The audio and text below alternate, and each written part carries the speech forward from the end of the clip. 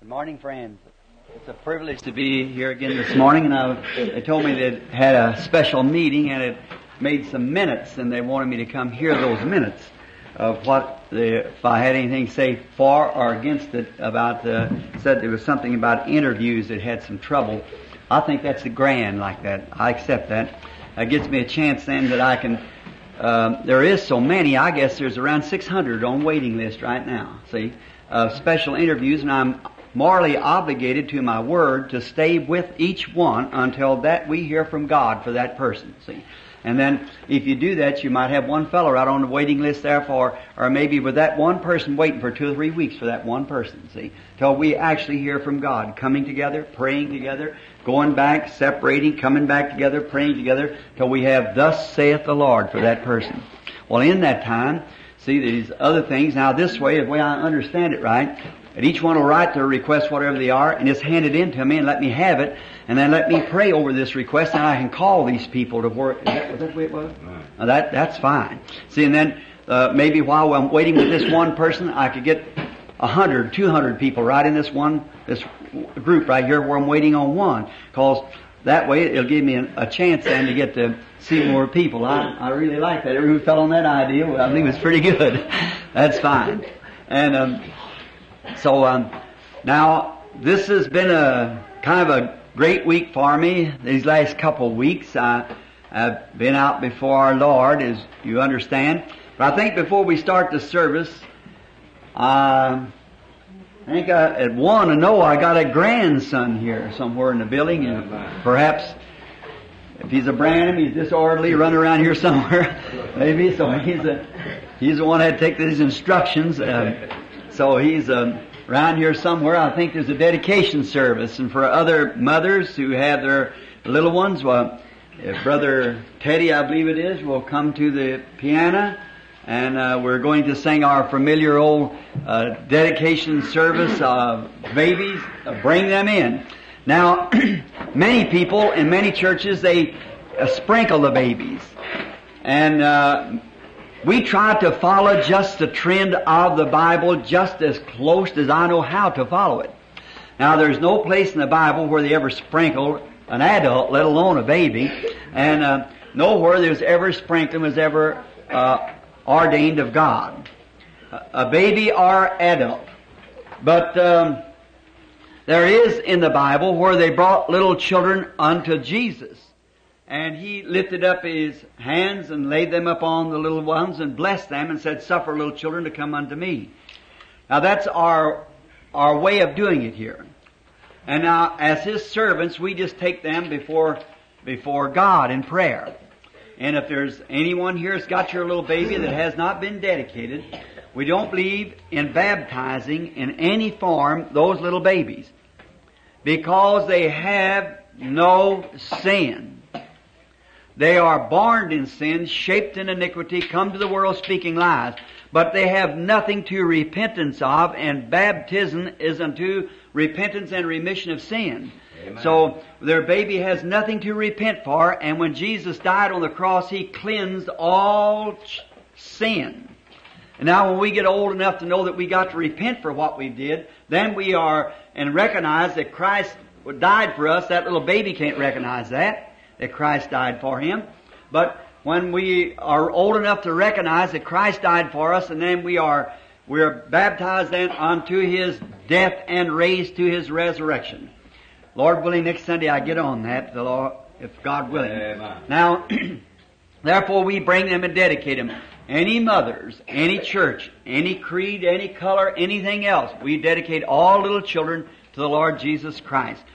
Now, Brother Teddy, if you'll let us sing this, bring them in, if you will. All right. Let's all together now. Bring them in, bring them in, bring the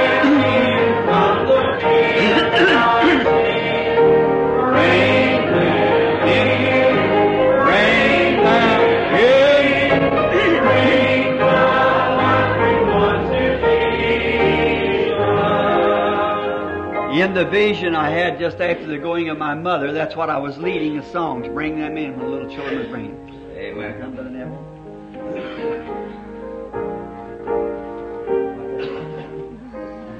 mind will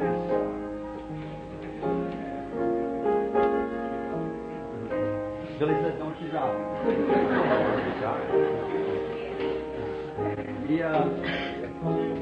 This is William Branham. There's three of us standing here together. William Branham. 3 generations, 3 names. You're looking me over this morning.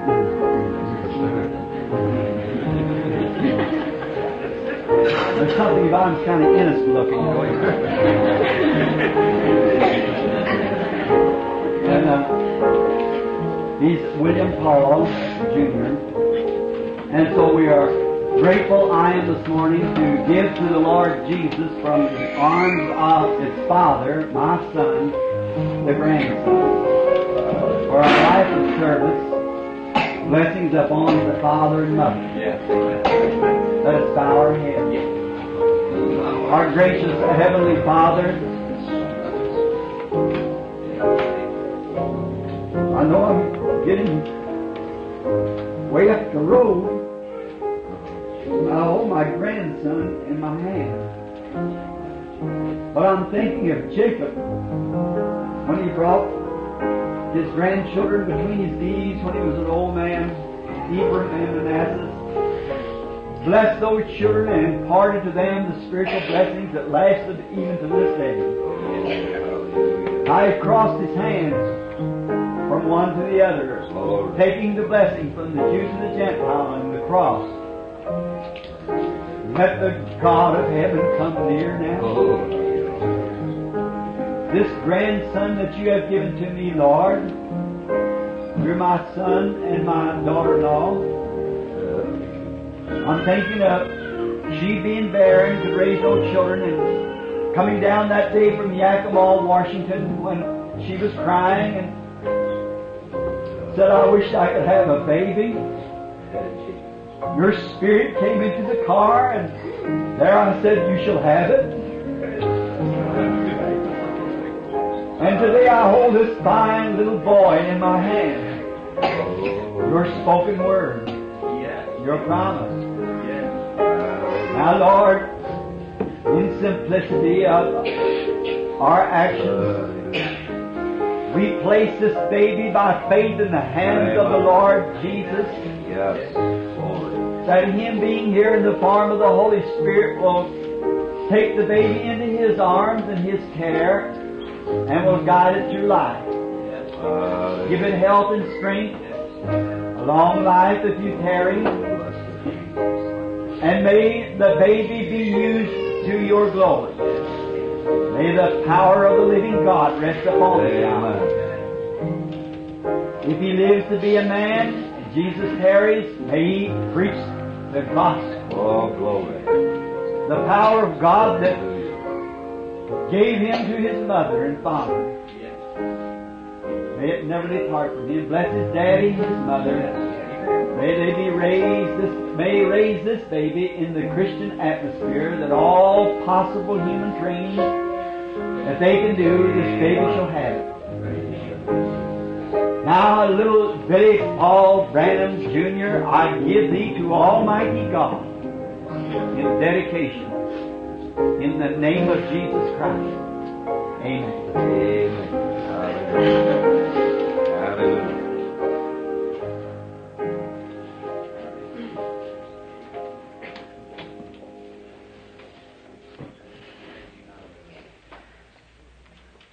There's something about little babies that I think is so sweet. I remember Lois, she's cried and clutched her hand. She's real nervous. Lois has come up out of great tribulation. Just a little Kentucky girl and had rather a hard life, and one night Jesus appeared to her standing in the cold, and she come running up to the house around midnight, her and Billy, after they got married, and they down by the side of the duofold there, I put my arm around her and led her to the Lord Jesus. She wanted baby so bad. They'd been married several years, and coming down from Yakima one day, she was kind of weeping. It had been the Holy Spirit came in and told her of a female trouble that she had called reasons she could not have any babies. And then the Holy Spirit came again and cursed that female trouble and give her the blessing. I dedicated him just now. There was, I have some little things wrote out here that I want to say first before we read the text. First is future meetings. I have written. That is next Sunday, the Lord being willing. I know it's getting icy and bad on the roads, and we got people here come from Georgia and Alabama and Florida and Ohio and Illinois, and this little group of people are made up from everywhere. Some of the people tell me, say, I passed by your church down there, Billy, and mornings there, these licensed from all over the country here. I say, yep. One here and one there. That's where I think the bride will be. Two in the field, I'll take one, leave one, and so forth. And I don't want the people to drive them icy roads. And I know it, too, that right after Christmas now, I'll be leaving in the field, the Lord willing. I've got about 15 different services set up now. And I want to announce on next Sunday, the Lord willing, I want to teach on a very outstanding message to me. I've been studying this week and the week before on Bible history, and I want to speak on the subject of Christianity versus paganism. So, idolatry. Next Sunday. And then the next Sunday is Christmas Eve day. Next Sunday. And a Sunday a week, pardon me. Sunday a week is Christmas Eve day. Now, if I give out for a message and those, some of my dear friends come from Alabama and Mississippi and Georgia and around like that, the little children will sure be disappointed on the night of Christmas. And if the Lord puts up on my heart to bring the Christmas message to the church, I will then, if God being willing, I promise everyone that's out of town, see, I'll send you the tape myself. So you won't have to leave your kiddies out for Christmas night, Christmas Eve night, and then I'll send you the tape at my compliment, see, of the meeting. And just remember that. Another thing, you can't expect everybody to believe everything you say. It just doesn't work that way. I forgot this morning, rushing away quickly, on account of getting down here. I happened to look up. Brother Woods brought my wife and them down. I looked up, and it's almost time to start the service down here for me to come in. And they told me, Billy called me last night and said they want me here this morning to hear these minutes read from the last meeting. I was going to bring a history, just to try to straighten something that I've said. No matter how clear you try to make it, still someone doesn't get it. It's about altars and church. See? Someone says, Brother Brand, don't believe in an altar and a church. I do believe in an altar and a church. See? But altars was not the place where people come to pray. There never was an altar call made in any time in the Bible. There is no such a thing. And I want to bring you, I will next Sunday, in the history of the early church, that the reason there was no altars in the church, because falling prostrate at an altar is a pagan form of worship and is not a Christian idea at all. Now, I will speak on that also next Sunday. But there was no altars in the early church to make altar calls. There was nothing but just a hollow room. That's all. No crucifix, nothing. There was nothing in the room but just a flat floor. The people were the Pentecostal church in the early days, as I will bring you from many different historians next Sunday, Lord willing, and I want to bring it to you from Ironside's early pilgrim church, and from Hossus to Babylon, from pre-Nicene fathers, the Nicene Council, oh, so many of them, Hazelton's writings of the early church, and different ones, you see, to show you that nowhere, even in Ireland where I have visited, in the church that the Catholics call a Catholic saint, St. Patrick, but was absolutely not one speck of history nowhere that says that St. Patrick was nothing but a protester of the Roman Church.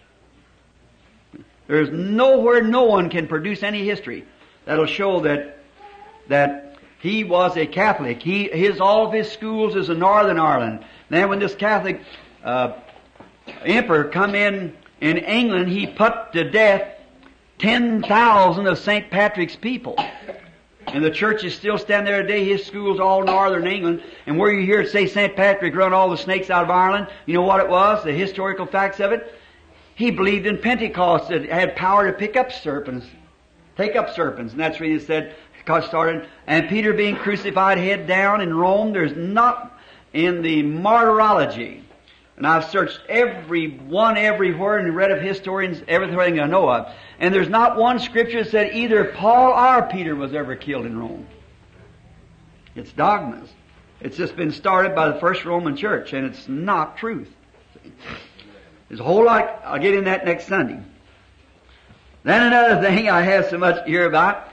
Someone told me, a great outstanding preacher, he said, Brother Branham, why don't you leave them women alone? He said, you know, people regard you as a prophet. Why don't you teach them high spiritual things? That man may be sitting present. If it is, I want you to get this, brother. Won't you teach them high spiritual things where you climb and let them climb there instead of telling them about not cutting their hair and the kind of dresses to wear? If you're here or hear the tape, brother, if I can't get them out of kindergarten, how am I going to teach them algebra?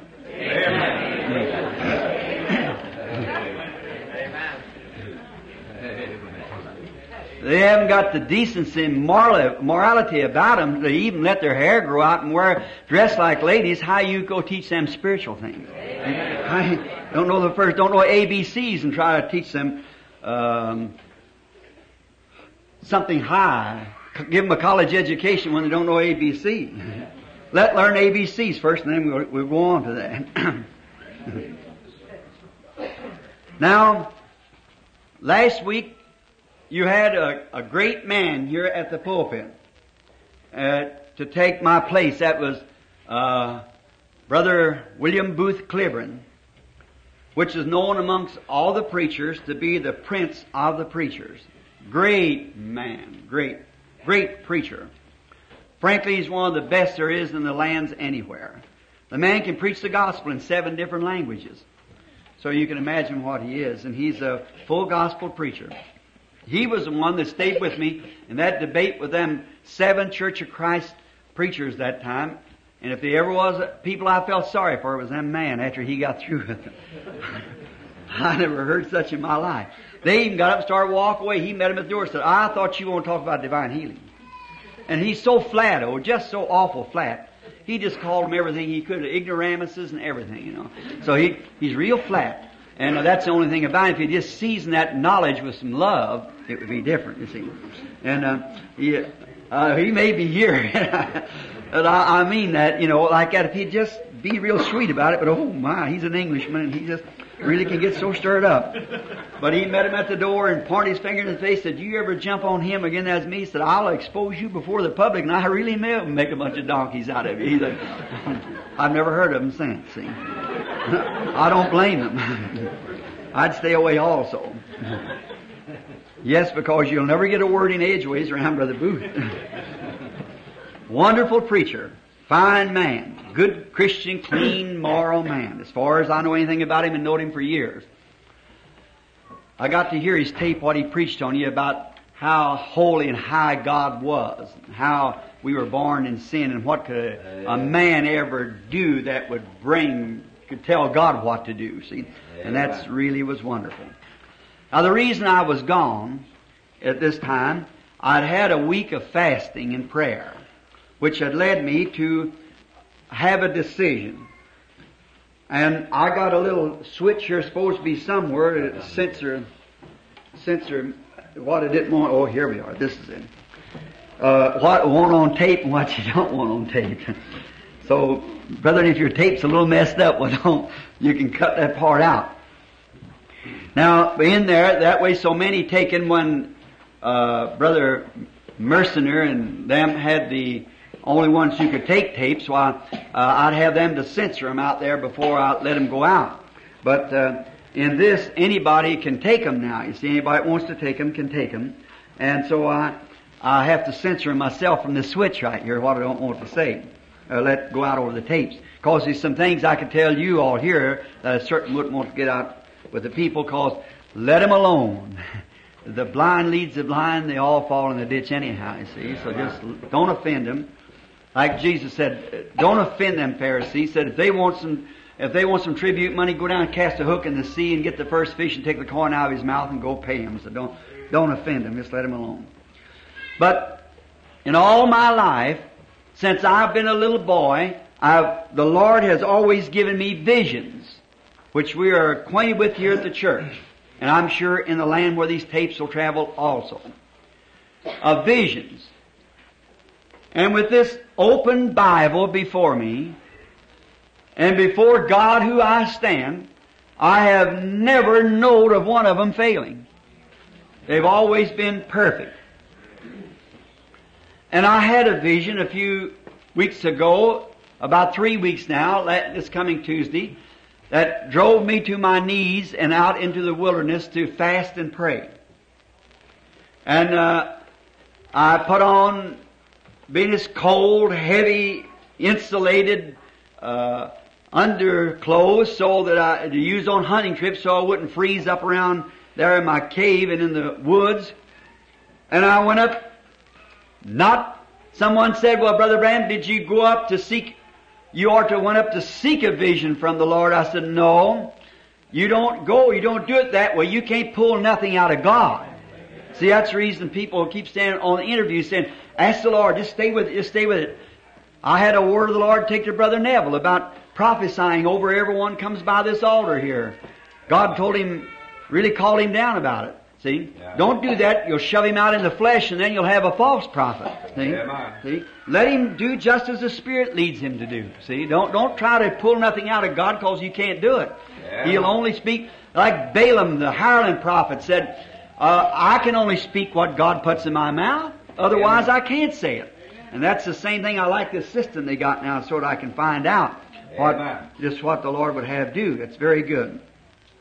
But Jesus went to the wilderness to fast after the Holy Ghost had come upon him. John bare record saying the Spirit of God had come up on him and he was filled with the power of God in him. And then he went into the wilderness to fast afterwards, not before for the Holy Ghost to come on him, but he went in and fasted after the Holy Ghost came on him, see. And now, in the vision, I might say this, I mentioned it once. I was going to cut it off the tape, but I believe I'll just leave it on. It's about 3 o'clock in the morning, I suppose. I'd gotten up. And I looked in front of me, and I was coming down to the Jordan. Looked like I was standing on the map of Palestine. And I was coming down to the Jordan. It seemed like I could hear the song, I'm going down to the Jordan. Someone was singing it. And as I drew near the river, I looked back and seen which way I had come, and I was 2/3 of the way there, to the Jordan. And I looked across Jordan, and I said, oh, praise God, just on the other side is where all the promises lay. Every promise lays in the promised land. And then I came to myself. I thought, could I possibly have, could it have been that I was dreaming? Because it's nighttime. See, a vision is something that you see with your eyes open just like a dream. You're looking right at it. And you're conscious that you're standing like you're on the platform and you're standing here, but yet you look like you're in a dream. You can't explain it. There's no way to do it. See? It's God's works, and God's ways are unexplainable. Amen. They have to be accepted by faith. Then as I sit there a little bit, the side of this chair, then all of a sudden here it come back again. Then I knew then that it was vision. And then when I come into the vision again, it seemed that I was lifted up and sitting on a highway, a narrow highway with some brother. I never knew who the brother was. I looked around and I said, now I am sure and know this is vision. The Lord God is here. And it seemed like everybody was afraid. I said, what's everybody so afraid of? And a voice came and said, there's such danger in these days. There's a great hideous thing that's death when it strikes you. And I heard the weeds a-mashing down, and I looked, and here come a huge monster snake crawling through the weeds. I thought, now knowing this is vision, then I shall see what this animal or this beast is. And he crawled up on the highway, and as soon as I got sight of him, I knew it was a mamba. Now a mamba is an African snake, which is the most deadly bite of all things there is. There's nothing as poison as a mamba. And the snake, of course, represents sin, death. And there is we have in this country the rattlesnake and the copperhead and the cottonmouth moccasin. Many of those snakes that if you're in bad health and want to bite you, it would perhaps kill you. But if you didn't get aid of some sort, right away. And then we go into Africa and India and we find the cobra. There's a black cobra. He's a bad snake. He's a death bite too. And there's the yellow cobra, which is far beyond him. And the yellow cobra, the patient dies with such a horrible death, it dies from suffocation. It paralyzes the breathing system, and they can't breathe and just open their mouth and gasping, trying to, and die like that. And that was the type of snake, with just one lick from getting Billy Paul when we got the snake in Africa. And then comes the mamba. He's dead. Just when he's so fast you can't see him. He goes over the top of the weeds and propels himself with the back of his tail. Just, and he's gone. Hits you in the face usually, stands up high and strikes hard, and when he hits you, you've just got a few breaths till you're finished. It don't only paralyze to get in the bloodstream, it gets nerves, everything. You're just die just in a few seconds. Them native boys and track boys, you can say mamba, and they'll butt their heads together and scream, cause it's death just in a few seconds. See, when one hits you. And here he was on the highway. I thought, well, this is it. So I looked at him, and he looked angry at me, and he licked his tongue, and here he come. But when he got right close to me, he'd run up fast, and then he'd get slower and slower, and just quiver and stop, and then something would hold him off. He couldn't bite me. And he'd turn around on the other side and try to approach from this side. And he'd get back and get a start, and he'd whisk right towards me, get slower and slower and slower, and then to a stop, and then just shake like that, and move back. He couldn't strike him. Then he turned and looked at my friend, and away he went after my friend. And I see my friend just jumping way in the air over him and over him and over him, trying, and the thing was striking at him. I thought, oh, if it ever hits him, it'll be instant death. No wonder everybody's so scared, because when this thing hits you, it's an instant death. And it was just striking at him like that. I threw my hands up. I said, oh, God, have mercy on my brother. I said, if that serpent ever strikes him, it'll kill him. And just then the serpent turned to me when I said that and looked at me again. And a voice came from above me and said, you have been given power to bind him, the worst or any. And I said, well, God, what must I do? He said, there's one thing you must do. You must be more sincere. You must be more sincere. I said, well, God, forgive me for my unsincerity and let me have sincerity. And when I raised up my hands to Him again, there was a great something came over me. Just lifted me up. It seemed like my whole body was charged with something. And I looked at the serpent, and then he started towards me, and he couldn't do it yet. And I said, Satan, in the name of the Lord Jesus Christ, I bind you. And the serpent, a blue smoke flew out of him, and he curled up and made that sign like a S, capital S made backwards, an and sign. And means bind this one or anything below him, because he was the worst. Blue smoke fell out of him, and his tail choked his own self to death around his head when he made this backwards S, that and sign, like a conjunction, you see. Choked it to death. And the brother was free. And I went over and mashed on it. I said, now I've got to find out about this because it's vision. And I hit on the thing, and it turned like that, looked like a handle on a glass handle on a pitcher. It just made it solid crystal. Now I said, think of that. How quick that blue smoke was life and everything it left it. All the elements, and it's turned to glass. And just then, a voice came again and said, you can unbind him also. So I said, then Satan, that I might know, I unbind you. And when he did, he started coming to life again, wiggling. And I said, I bind you back in the name of Jesus Christ. And when it did, the smoke flew out of him again. And he choked himself right back again and turned to crystal. And then when he did that, that voice said, now you must be more sincere than what you are to do this. Oh, glory.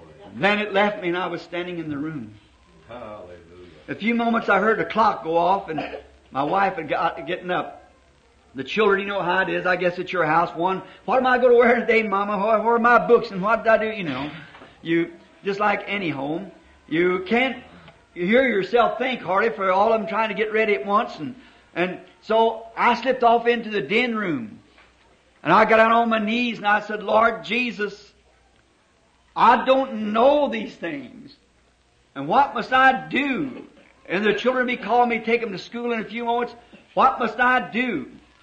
And I looked around and my Bible was laying there. And I said, Lord, if you will forgive me, I do not believe in just opening up the Scripture and taking something out of the Bible and saying that. But there is times that when God can comfort you by such a thing.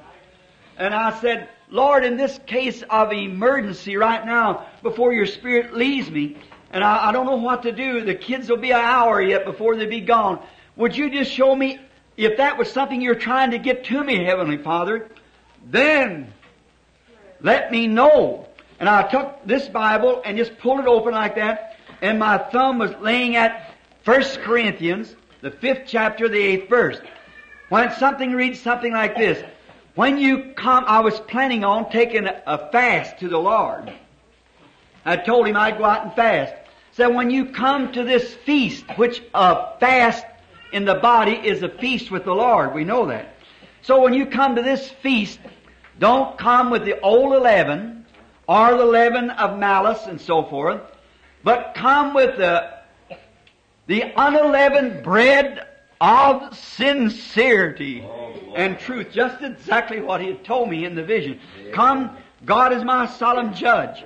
Come with the unleavened bread of sincerity and truth. That is the Word. Then I seen what He meant as He, years ago when I seen the Bible come down, I got it wrote right here, come down, and a hand came from heaven and pointed down to Joshua and read the first 9 verses and stopped there. That's Joshua come to the wilderness, but never did he was ready to, when he got near Jordan, God called him out. Amen. Said, this day I'll begin to magnify you before the people. And then he took the children of Israel across Jordan to the land where give them, divided to them, the promised land. Amen.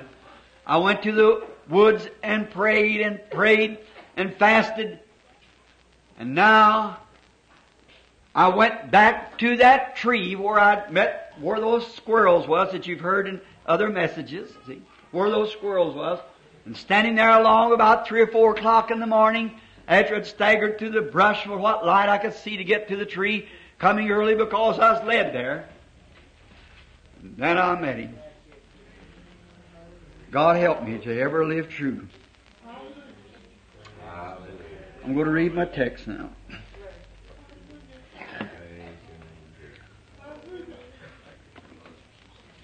I have taken for a text this morning, wrote down here somewhere, oh here it is, Joshua, in the book of Joshua, the 10th chapter. To you who are going to read behind me, or the 10th chapter and the 12th verse. And I just have 1 hour.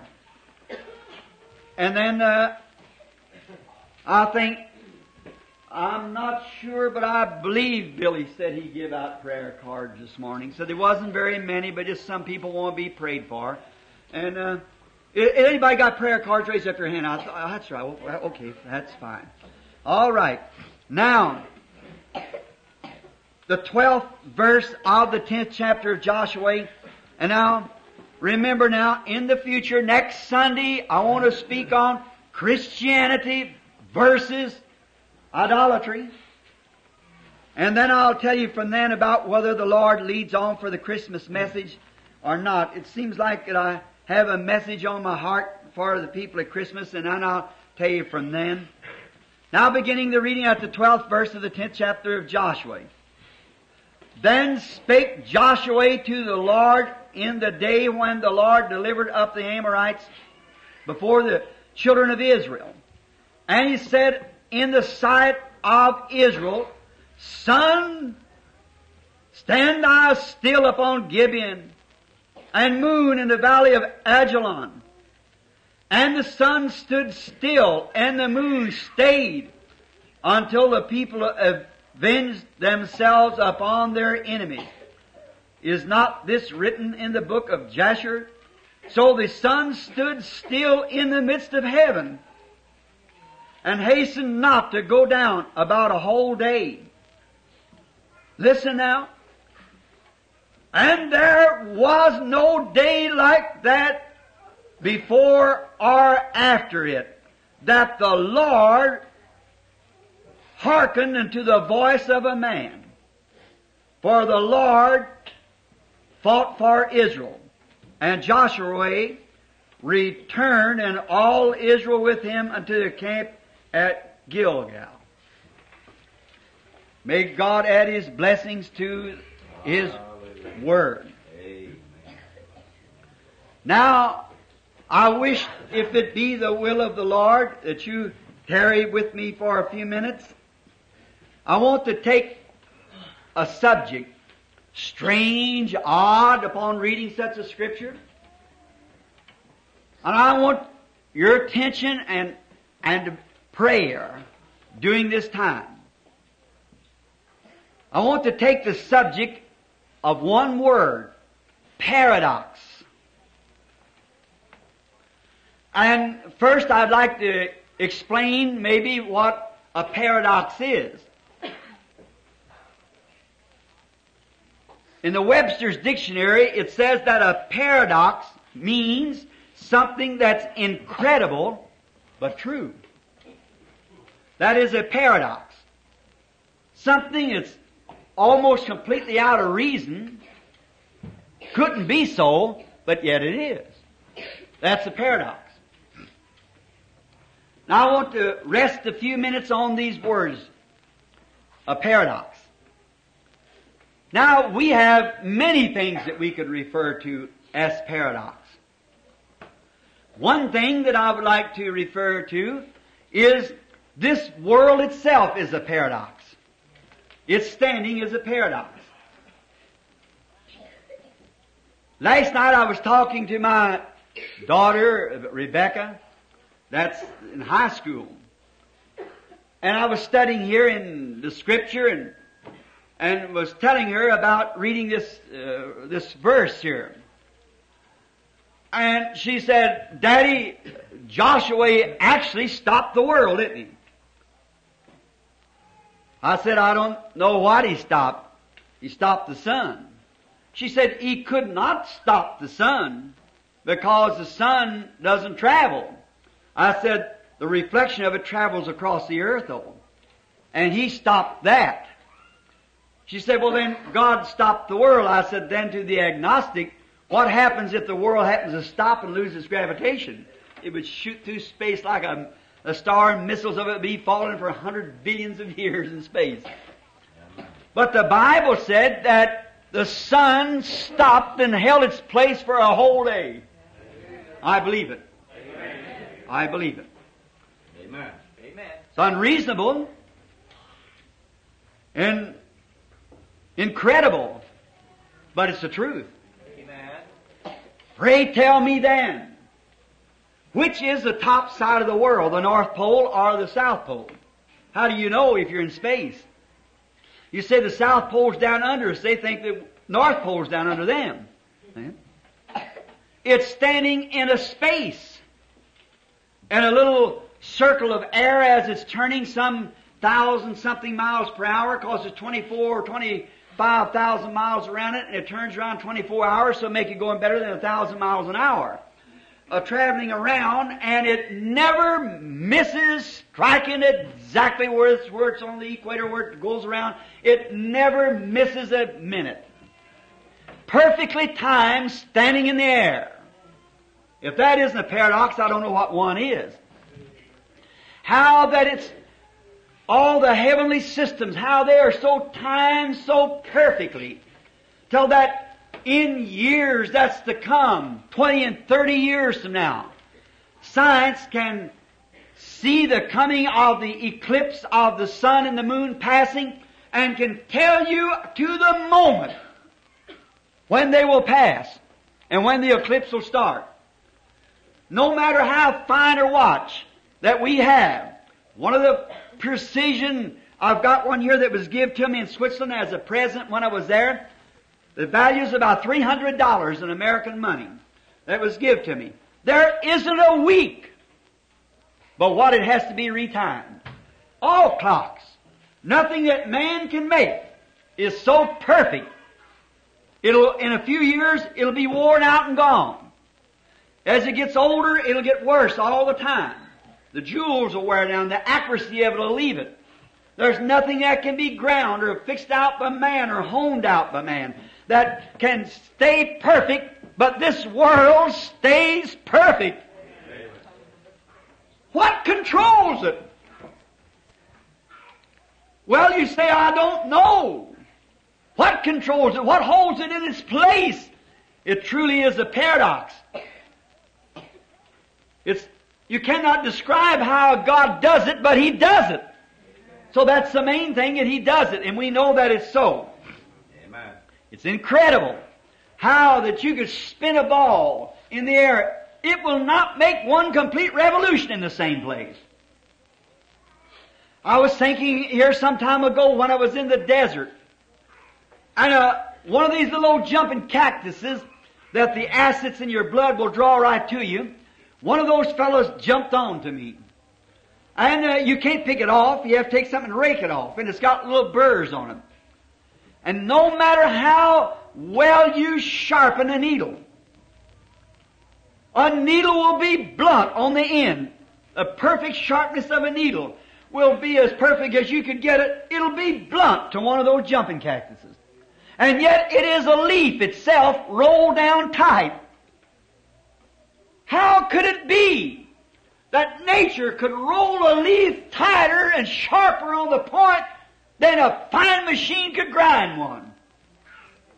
And yet plumb down to the end of that point is little fishhook burrs, like that little burrs to keep it, to hold itself in as it goes. Oh, a paradox, right, to science. It's incredible, but it's true. I would like for someone to explain this. I could not tell you exactly the miles or how many miles science says that the moon is from the earth. But how could that moon, I would say standing millions and millions of miles away from the earth, and yet controls that tide of the sea? What does it? How can it be done? It's a paradox. But yet we look and see that it's done. It happens. The moon controls the tides. When the moon rocks out like this from the earth, the tide goes with it. And God has put the moon over the tides and set the boundaries, and they cannot pass that boundary. where God drawed a line and said, see, you can come this close, but you cannot take the rest of it. For I'm putting a guard over you. That moon, millions of miles from the earth, calls to that sea and it sets its boundaries and controls it. Incredible. What is on that moon? When just a few miles off the earth, all gravitation, all air, everything else leaves. Goes out into space where there's not even air for millions and millions and multiplied millions of miles. And yet, it controls it. Says you can go so far, but you can't go no farther. For I'm the guard of God. I'm the watchdog that sits here, and you cannot pass these boundaries. Explain that. That's a paradox. How that God does that, but yet He does it. It cannot be explained. We got wintertime, snow on the ground, cold, ground's freezing, a little seed. And in that little seed is a germ of life. And that little seed will freeze and burst open and the pulp will run out of it. And that germ of life will be laying in the dust in a frozen sheet of ice that would kill any life. How is it preserved and then comes again in the springtime? Couldn't explain that, could we? It's a paradox. Amen. We take Hebrews 11th chapter and the 3rd verse. We understand there that the Bible says, Paul speaking, that the world was framed and put together by the Word of God. A paradox. That a word could speak, and out of that word would form material things. Amen. So that things that do appear was made out of things that does not appear. Amen. Things that we see was a spoken word of God. The earth is the word of God. The trees are a word of God. Why would we be afraid to trust one that's given such a word with such power and authority?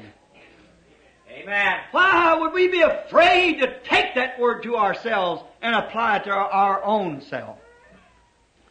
It shows where we have fallen in unbelief. It's a word, God's Word, a paradox. Truly a paradox. God's Word. Also, I would like to show a paradox right quick. And that's when God called Abraham and told him when he was 100 years old and Sarah was 90. 40 years past the time of menopause for her. And Abraham, whose life was as good as dead, and Sarah, who was barren to begin with, and her womb as good as dead. And yet, God said that He'd bring to them a child. Amen. That's a paradox. Ask the doctor if a woman 100 years old could raise a baby, have a baby. It's impossible. It's incredible. But she did it. Amen. Because God said she would do it. Amen. It's an incredible thing to think that a man could sit with his back turned to a tent, a stranger, with dust on his clothes, and tell a woman who is in the back of the tent what she was thinking about. A paradox. Incredible, but yet it's true. Amen. It was incredible when Abraham taken Isaac to the top of the mountain, his only begotten son, and took him up to the top of the mountain to offer him up as a sacrifice. And when he got to the top of the mountain and laid Isaac on the wood and was ready to take his life, and when he's coming down with his hand, something something caught his hand, and there was a ram hooked by its horns in the wilderness on top of the mountain. A paradox. Where'd the ram come from? How could it be 100 miles from civilization without being killed with lions and jackals and wild dogs and beasts and things? Where did it come from? How did it get there? And up on top of the mountain where there's no water. Why wasn't it there when he picked up the rocks? He called the name Jehovah Jireh. The Lord's provided Himself a sacrifice. Incredible. But yet it's so true. Amen. For He is Jehovah Jireh. Incredible things to our knowledge and science. But yet it is true. A great paradox. It was a paradox and will be. When Jesus, Mark 11:22 or 23, when He said, if you say to this mountain, be moved and don't doubt in your heart, but believe that what you have said will come to pass, you can have what you've said. It's incredible, but it's true. It's a paradox. May I stop here to say, yonder in that woods, sitting by the side of that tree that morning, no squirrels in the woods, but when a voice spoke and said, say where they'll be. And there, so help me, if I die before I finish this message, pointing my finger to a bare-limbed walnut tree, said he'll sit right there. And there he was. Incredible, but true. Amen. He said, where will the next one be? I said, over in that bunch of clumps of stuff. And I never took my finger down till there he was. Amen. Hallelujah. Where will the next one be? Out on that snag, out over that field, and there he was. Amen. It's incredible. Yes. I asked my wife the other morning, I said, honey, have I lost my senses? Am I becoming a madman? What's the matter with me? Why do I say the things I do? What do I do the things I do for? What makes me? I love people, and yet just rip them apart. And I fast and pray to get rid of it, and the more I fast and pray, the worse it comes. Incredible. But it's true. Amen. True. I seen a woman raise her hand just stand back in the building, praising the Lord. It was Hattie Wright.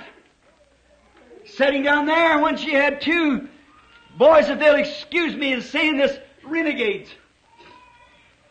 Boys of the world. That little woman sitting there that day, a widow. And I said, Hattie, the Lord God, you said the right thing. He provided those squirrels. He's Jehovah Jireh. She said, that's nothing but the truth of God. Oh, she said the right thing. It seems incredible that a human being could speak a word, as Brother Booth told you, as dirty and filthy as we are. Yeah. Who is He that sets back yonder beyond the moon and stars and all space and time and eternity? As even Booth said it, and I read the same thing the other day, reading Irenaeus, that even the angels are dirty in His sight. Amen. Who are we? But a woman said the right thing that calls the heart of Jehovah. Said, ask her what she wants and then give it to her. Amen. Glory. Incredible. But true. Amen. Right here now in our sight is visible evidence. Amen. She asked for her boys, souls to be Christians. God gave her desire. Amen. Incredible. That was more of a miracle than healing a sick person. Yes. Amen. That's changed a man's life, his soul, body. All he is, it's changed his makeup. Incredible, but true. It was a paradox. We see it everywhere. Paradox in Noah's time. When Noah a man, just an ordinary man. He became a prophet, or was a prophet of the Lord, perhaps farming.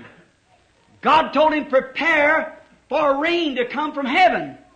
When there was no rain, there'd never been no rain. There's no way to get rain up there. It had never rained on the earth. There was no seas. There was no waters. But yet God told him to make an ark for the saving of his house. And God brought the rain down. It was a paradox. Unscientific. But what? It was a paradox anyhow. Yes, it was a paradox.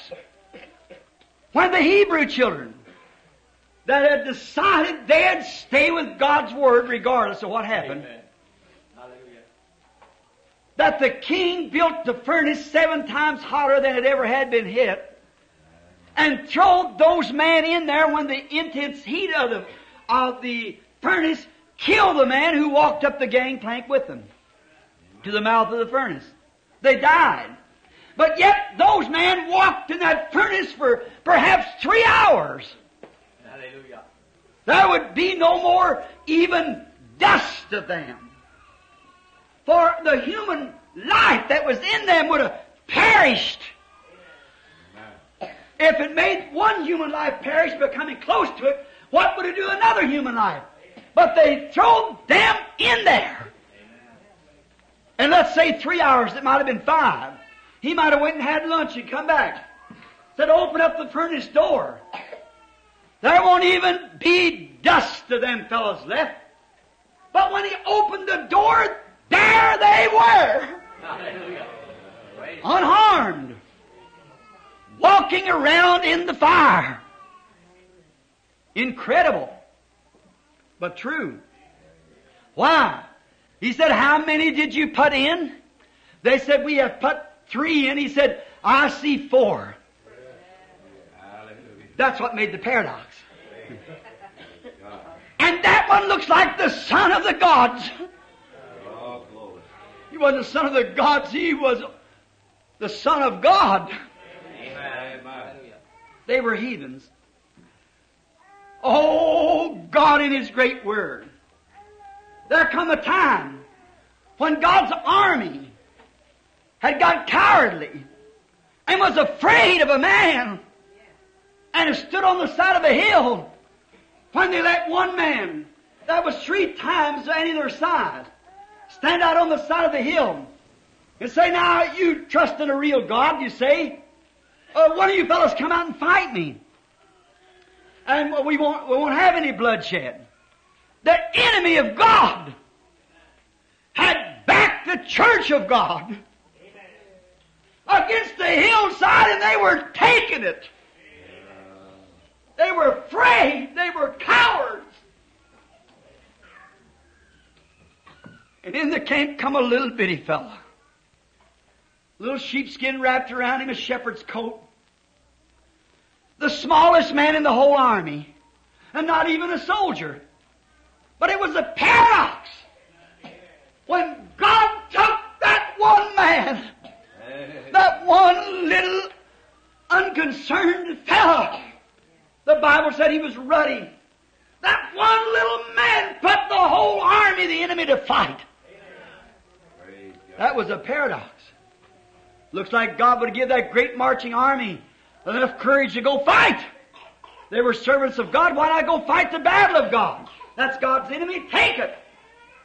Looks like He would give them courage, but God took one little individual. And remember, another paradox. He never took a sword.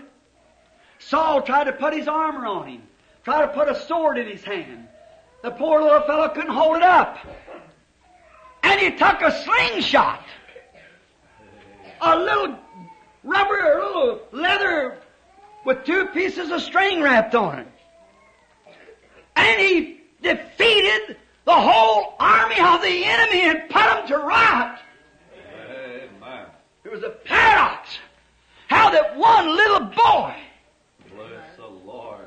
could put an army to running. Amen. It's a paradox. Sure, God does it. He's just full of it. Sure He is. That's what He does. That's His way of doing it. Yes, sir. It was a paradox. When Egypt had a great army that they had, the whole world was conquered. They had every nation under their hands. And when God decided to destroy that army, destroy that nation, looked like He would have raised up some Amorite army or some great army somewhere and would have sent them down there with better equipment, or put a consolidation of all the denominations together to go down and to fight together. So He'd get full cooperation. But God used a paradox. He took an old man, 80 years old, and never put a sword in his hand, but an old crooked stick that sunk Egypt in the bottom of the Dead Sea. Incredible what God can do. But that's why He does it. He uses paradox to do it. See, He brings it to a paradox. A crooked stick of a shepherd instead of a marching army to defeat a nation that rule the world. Oh, the only thing God's waiting on now, I believe. Russia don't mean nothing to God. Amen. He wants to get one man. You don't have to have big organizations. You don't have to have big denominations. He wants to get one man that He can wrap His Spirit into him. Hallelujah. That'll tell the rest of it.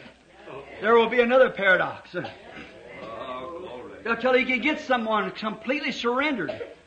That will do that. Bless the name That's the way God does His work. Amen. He uses paradox. Yes. It was a paradox.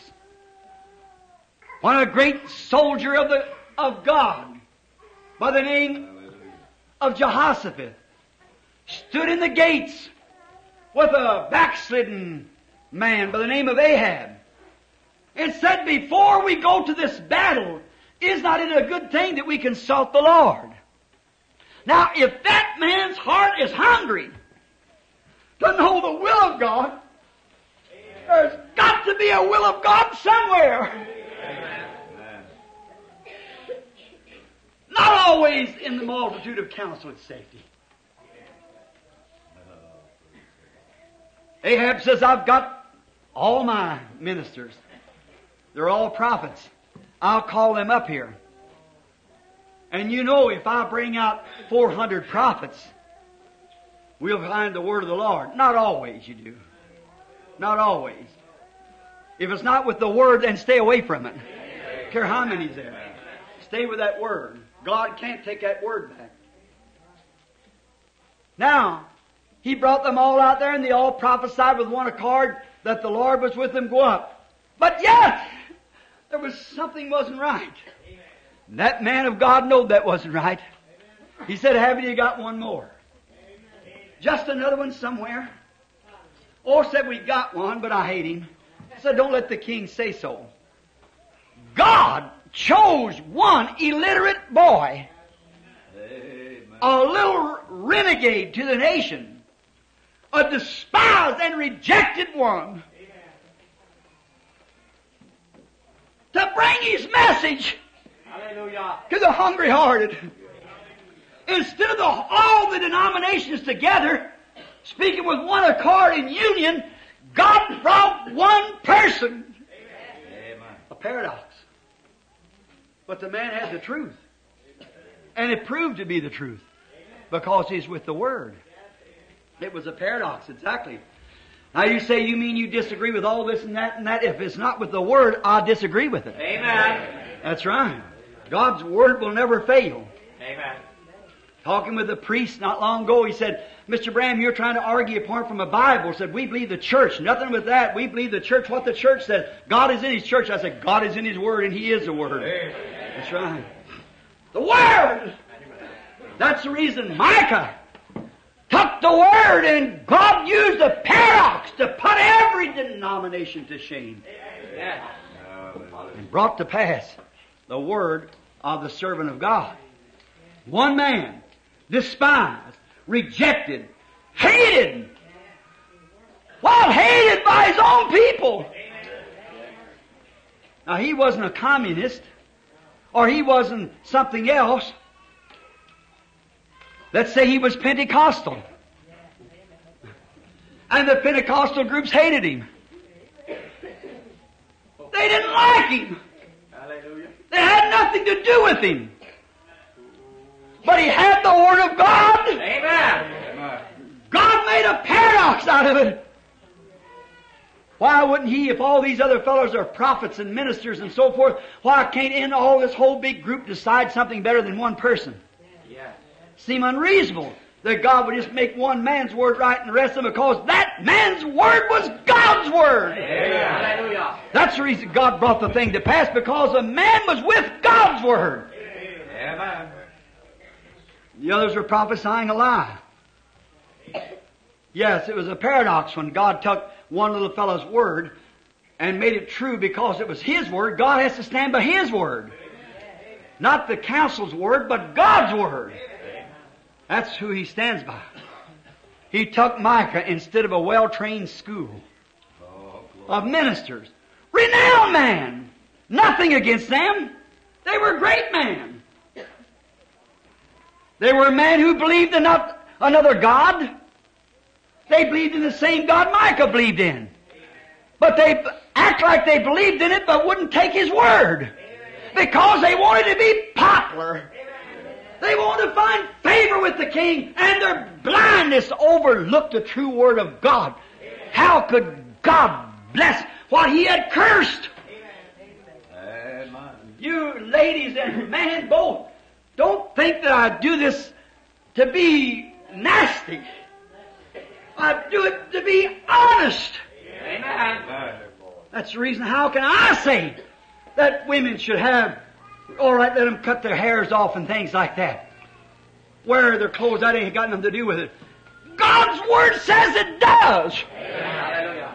Amen. She's shameful and disgraceful as long as she does it. And God will never deal with her. I don't care how much she speaks in tongues or jumps or shouts. She's not got anywhere with God yet. Hallelujah.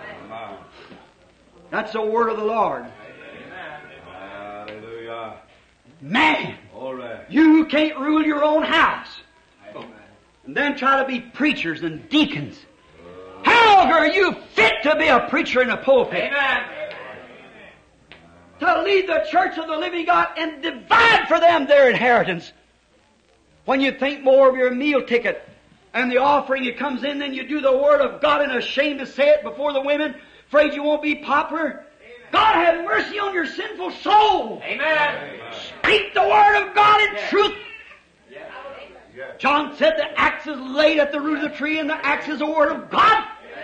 Every tree that don't bring forth the right fruit, hew it down and cast it into the fire. God, bring us another paradox.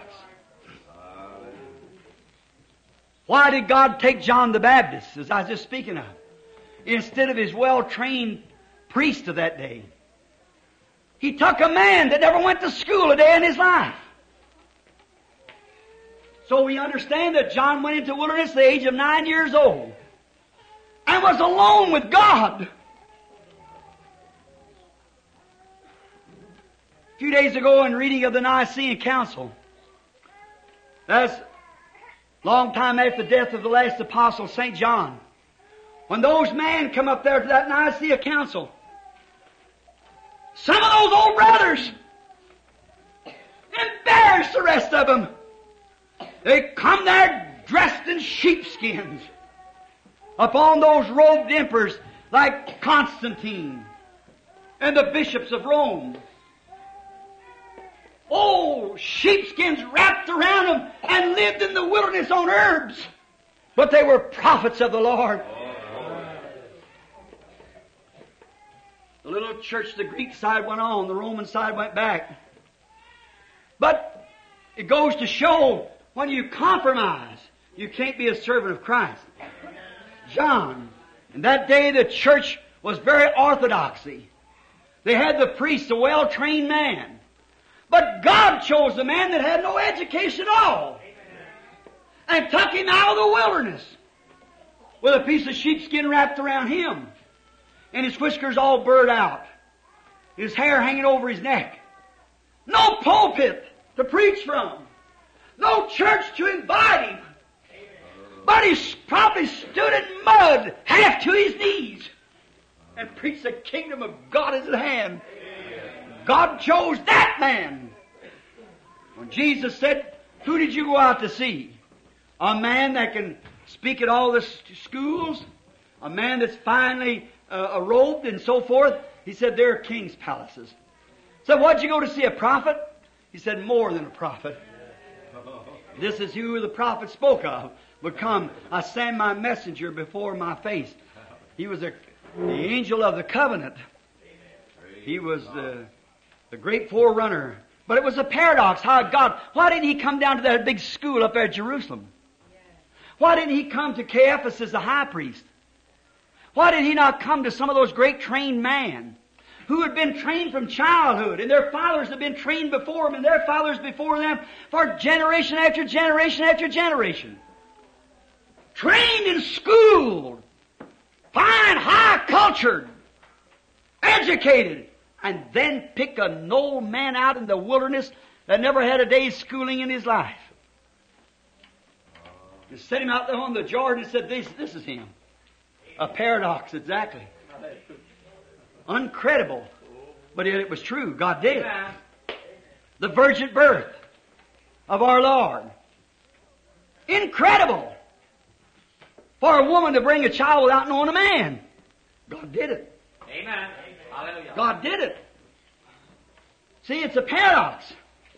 Took a little old woman down there, a little old girl engaged to some man about 45 years old. She herself was about 16 or 18. And engaged to this man who was a widower of 4 children. And then took this woman and overshadowed her by the Holy Spirit and conceived in her womb the body that tabernacled Almighty God. A paradox. How did heaven can't hold him? Earth is his footstool. Heavens is his throne. And yet could bring the fullness of that Godhead bodily and embodied into a man. Hallelujah. Glory. Hallelujah. When you can measure for hundreds of billions of miles into aeons of time and never measure God. And yet, a little baby laying in a manger contained the fullness of his body. Jehovah. Glory. A paradox. That great God who sits back under to control 100 million suns shining on planets, who never began or never ended, and would embody himself in a manured stable. And then we get out and dance and drink and carry on in a celebration. It's not a celebration, it's a worship. Amen. We celebrate Christmas. How that God did that in order He could die to take the place of a sinner. It was a paradox. When a little curly-headed boy, little stoop-shouldered fella, he probably wasn't 5 foot tall, and he had 7 locks hanging down around his head, little sissy. And he was on his road down one day to see his girlfriend. And a lion roared against him. Did anybody ever hear a real lion roar? You probably have in these cages and things around here. But I want to tell you, they're just meowing then. You ought to hear a wild one really roar. The rocks will fall off the hill a half a mile away. Pebbles roll down the hill. It vibrates the ground. So where that roar comes from, I don't know. Oh, I seen one day hang his head down. A big old yellow maned lion roaring at a black mane because he picked up a piece of meat. He left it laying there, and as if he must say, "Now you leave that alone. I'm going down to get a drink of water." And he went down to lap the water, and when he come back, this black man had been licking on it. The old pappy just stopped, put his head down, and he let out a belch, and I say that the rocks rolled off the hill. Oh my! He'd shake the city if he roared like that, Jared. A roar. of the line. Oh, he's vicious. And that roar, right against this little curly-headed shrimp, we called him. And something happened. That little shrimp walks over and gets him by the mouth and puts one hand down this way and one that way, not nervously, and just pulls him apart and lays him down there.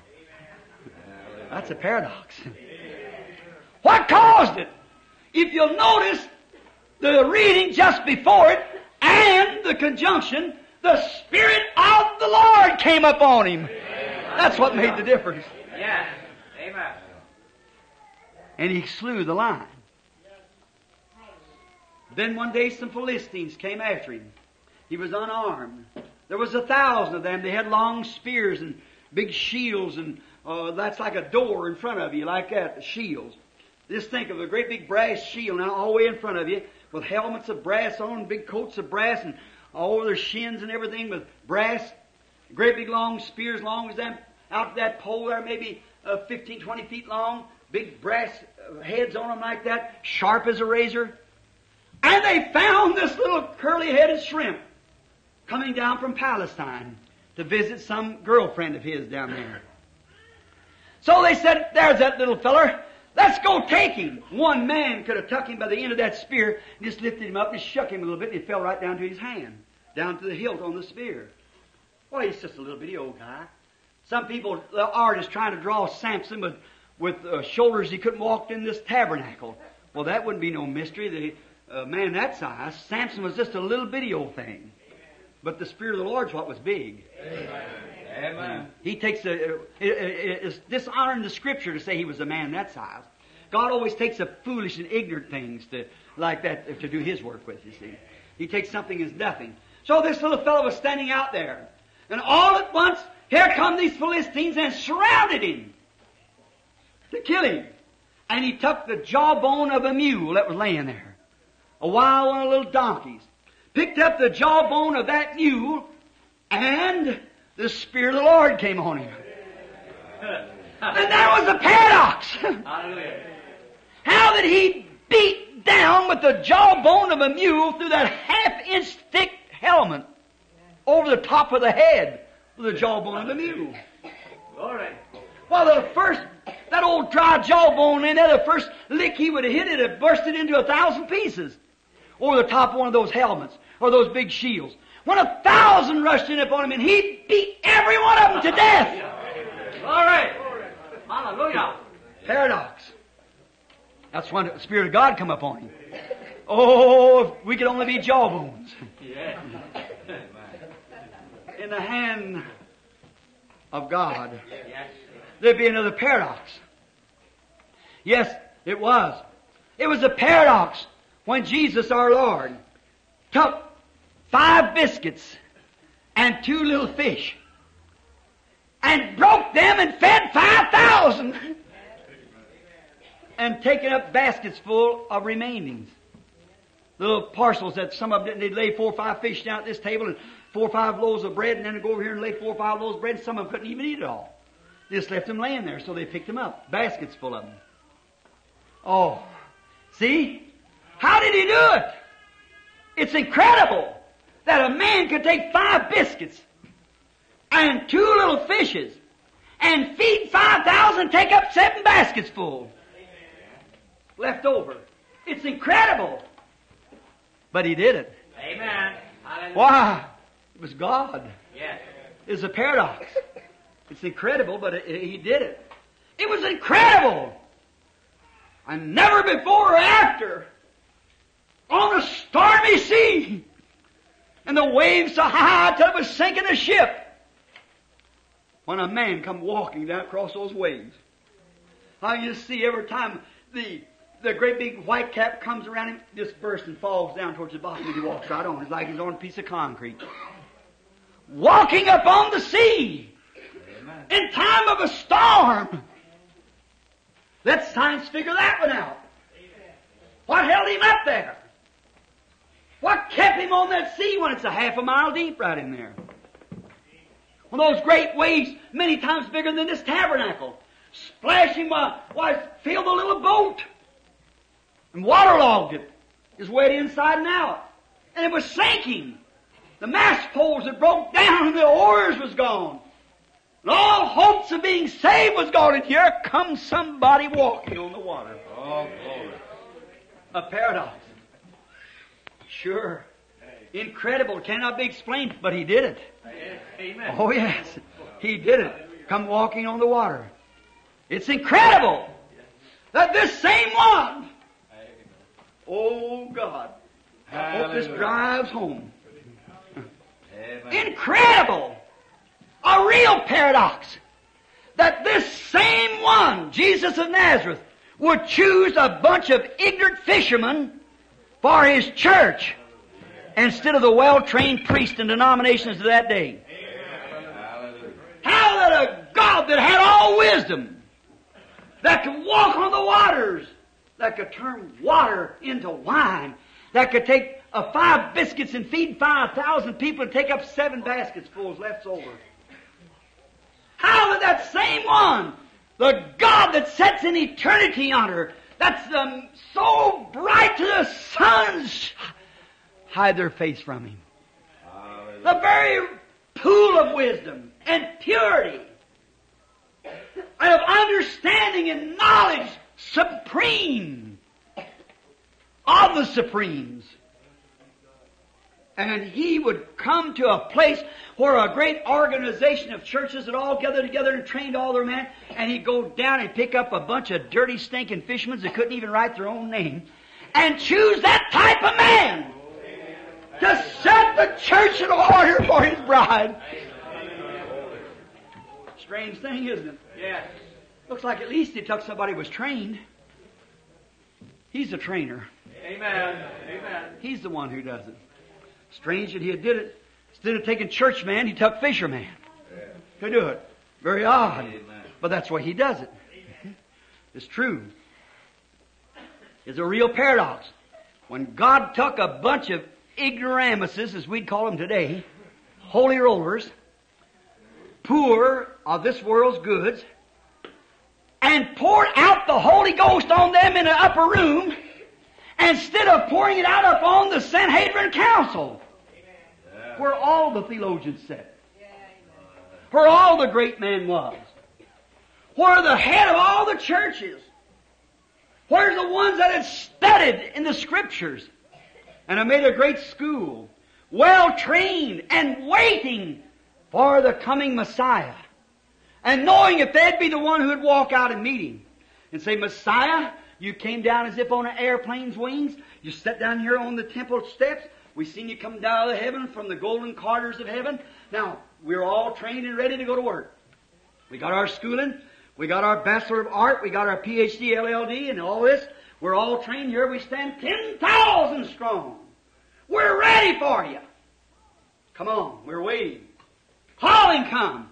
But instead of that, He goes down and gets a bunch of people that didn't hardly know right hand from left. Hallelujah. That's right. And put them in the upper room. And poured out His Spirit. Oh God. Upon a bunch of people like that. Instead of taking the Sanhedrin Council, He took fishermen. Isn't it strange that He didn't use their educations? It pleased God, it seems to please God to make His own church a paradox. The same thing He's doing right now. Making a paradox out of His church. Bypassing all the great highfalutin and all this stuff there, the so-called church, and anybody that He can get into His hand. It'll open their eyes and see what's truth, and test it with the Word of God in the time that we're living, and place them into the body. A paradox. God chooses such. He makes His church a paradox. Odd people, strange people, all these up there in the upper room, come out there speaking in another language, staggering like drunk people, staggering and carrying on. Women, His own mother, and all of them in the upper room come out there jabbering something that nobody could understand what they were doing at first. They had cloven tongues set up on them. Cloven means parted. No one understood what they were doing. They're jabbering around there, acting like they were drunk. And there stood a bunch of people who was trained scholars of the gospel. Theologians. But God chose God to take and lead them set in their ignorance with their highly smart and educations and come over here and picked up this bunch of guys that didn't know their ABCs and poured out His Spirit upon them. Made a paradox out of it. Yes.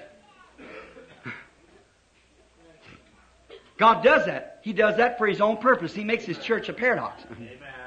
I believe in Him. Amen. I believe it. Yes. Amen. So help me God, I believe the Word. Amen. Let every man's word be a lie and this be true. Amen. What this Word says do, let's do it the way this Word says do it. Amen. No matter how funny it seems and how odd you get to be or anything like that, stay with the Word. Amen. You're called old-fashioned, you're called this, that, or that. What do you care anyhow? Stay with this Word. Amen. This is it, the truth. Yes. Don't take what someone else says, take what the Word says. Amen. Here some time ago, a minister friend,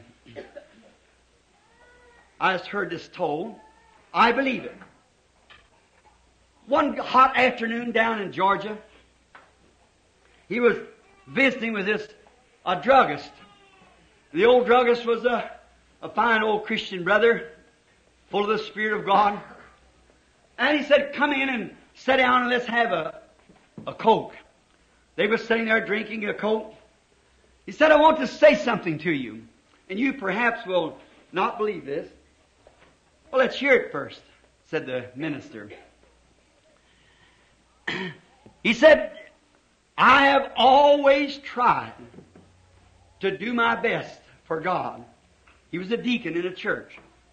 He said, I've always tried to live to my calling and do that which was right.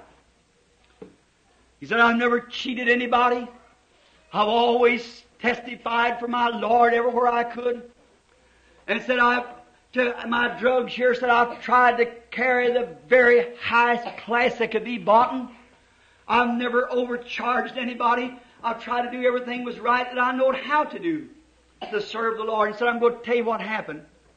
Said my son, who is studying to be a druggist too, to follow me, he was in the front of the building there one day, and said it was during a time of the Depression.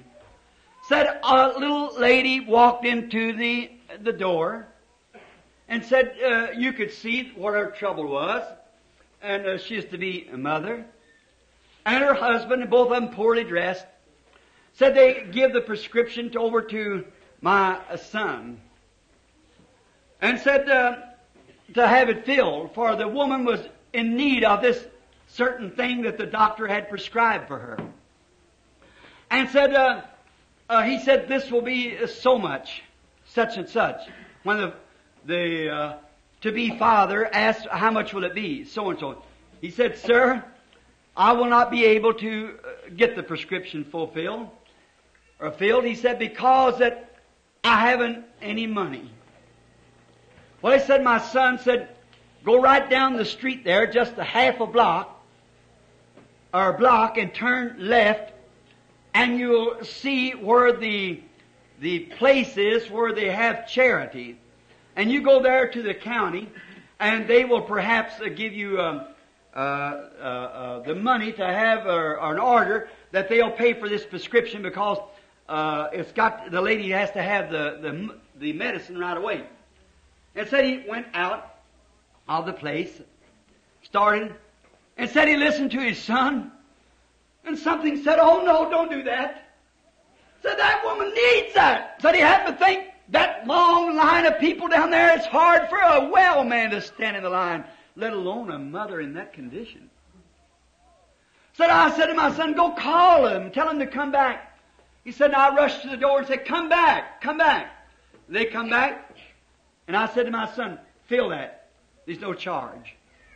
And said, my son, give me the prescription, and I went over and had it filled and filled it up the best that I could, and brought it out to give to the lady and tell her that there'd be no charges on this. That was all right, because she was in need of it real bad, and I'd get by without it, so the money for it. So said I just started to lay the medicine in her hand. And when I did, I looked at the hand. They were scarred.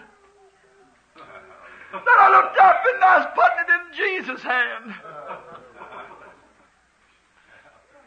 Said, I learned then that the Scripture's what it meant in so much as you've done with the least of these, my little ones.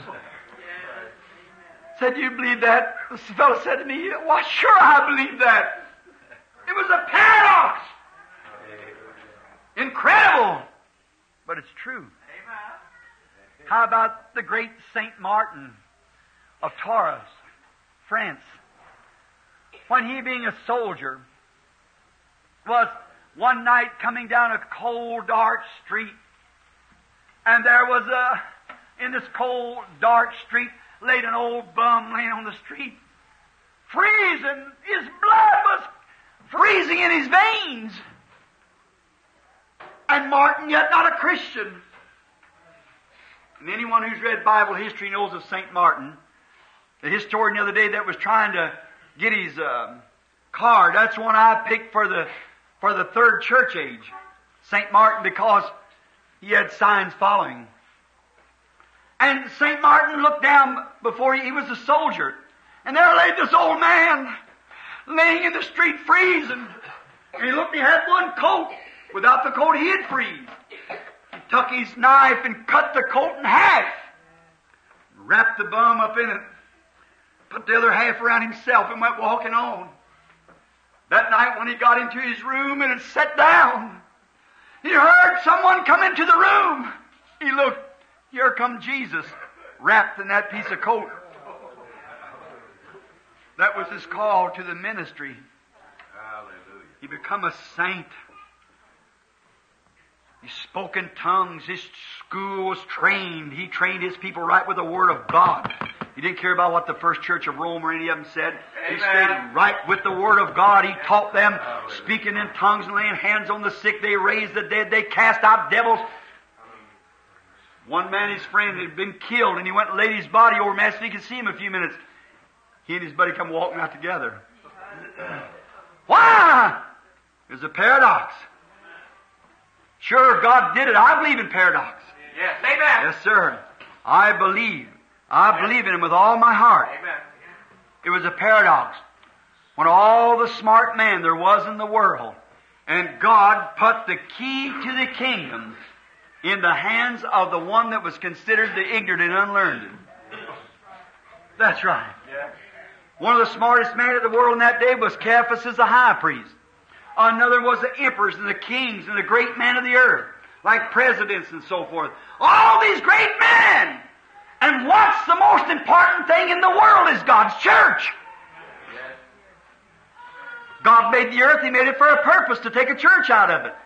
A bride. And that's the most important job in the world. And the smartest man he had was emperors and kings and potentates and monarchs, high priest and churchman. Yeah. He could have took any of those. But it was a paradox when he called a man who couldn't even sign his own name. And said, I give you the keys to the kingdom. Whatever you bind on earth, I'll bind in heaven.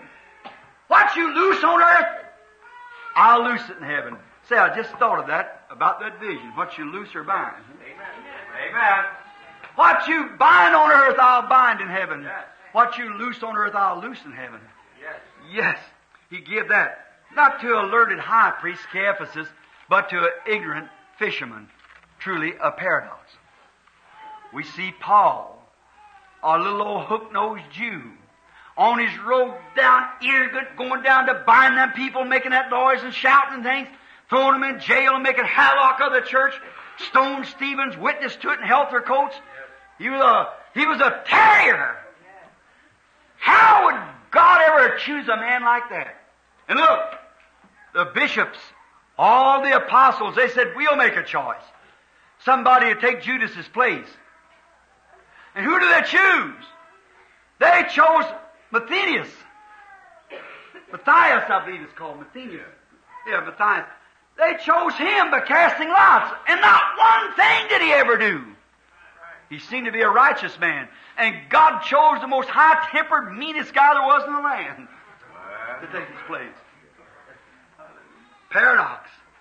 That's what God does. Paradox. It was a paradox Well, this ungodly, high-headed, high-tempered, mean, despisable Jew was on his road down one day to a city to bind the Christians and put them in jail. And when all at once he was stricken down, and when he looked up, there stood that pillar of fire. And a voice coming saying, Saul, Saul, why persecutest thou me? It was a paradox when he could see it and the rest of them couldn't see it. See? Somebody said, oh, I never see that. There's no such a thing. You don't, that's wrong. About this today, they say this, I don't believe such. No, sure not. Certainly not. But there's those there that does see it. Amen. Amen. Sure, if you can't, you're blind, you can't see it. A fellow said to me some time ago, been several years ago, said, now, if I'm in your way, he said, now Paul struck a man blind. Said, if I be of the devil, said, you strike me blind. I said, I don't necessarily have to be done. You're already blind. See? You're already blind. You're the worst kind of blindness. See? I said, Anne in the temple could see farther than you can see. And she was blind, physically. He's blind spiritually. Sure, it was a paradox. It was a paradox when God made so-called heresy. All this noise and shouting and praising God and speaking in tongues and people who's despised and rejected and called idiots and heretics. It's a paradox when God, the great Father of all, the Father of our Lord Jesus Christ, who chose a bunch of heretics to bring salvation to His church instead of the well-trained ecclesiastical theological system. It's a paradox. Not long ago I was in a city in Washington, or I believe it was Oregon, and there was a reporter come. Two little reporters had cigarettes in their hand. They come in, they was going to write me up. Sure, really good, you know. And they were going on saying this thing and another thing. And he said, and are you a holy roller? I said, no. I said, I haven't never rolled, but I said, I guess if you'd tell me to roll, I would. And so went ahead talking like that, you know, and she was going, and she said, all going on. I said, just let me tell you something, little lady. You write up anything you want to. You're Catholic. She said, that's right. I said, how'd you know I was Catholic? I said, well, it's the same way I know there's other things on the platform. See? I said, you're Catholic, and you go on and write it up. But I'm warning you right now, in 30 days from now, you write it up, and you'll be laying on the side of a road with your throat cut by glass off your own car, screaming for mercy, and you'll think of me many times. She said, aren't you Irish? Yes. Was your people Catholic? I said, perhaps before me. So what would your mother think of about you doing the way? I said, I baptized her in the name of Jesus Christ, and she received the Holy Ghost. Yes. I said, now, if you want to go in that way, then I'll take your name and you take my name. Then if it isn't so, then after 30 days you write it up in the paper that I'm a false prophet. Now you go ahead and write it. She said, well, I'd hate to think when I got to heaven that a bunch of ignoramuses like up there at that meeting would be ruling heaven. I said, you won't have much trouble. I said, unless you change your mind and your way, you won't be there anyhow. See, I said, because they'll be there. God has chosen that. It's a paradox that God has taken the foolish, see, them things that God chose to bring salvation to the world through such a bunch. A paradox, altogether different from their high-trained and polished scholars and theologians and things. God just bypasses that. Takes some little ignoramus and raises it up and puts his message in like did John, some of the rest of them, Peter and them, send them on out and preach the gospel and bring him in his church and save him and bring him back to the earth, and that's all there is to it, see. And just let all this great polished stuff go. Oh, my. It sure is something. When God chose the ignorant and unlearned instead of the education and learned for His bride. Could you imagine a man choosing his bride would take a man with the highest supreme powers? I got a little something here I wanted to say, but I won't have time to say it, about a little parable I seen one time. but I won't be able to say it. I had it jotted down here, but I haven't got time for it. But God chose His bride out of a bunch of people like that. Now, anybody say that that isn't so, then you don't believe your Bible. Amen. That's exactly right. Read your Bible. That's exactly right. It was a real paradox when God chose the foolishness of inspired preaching instead of high-polished theology.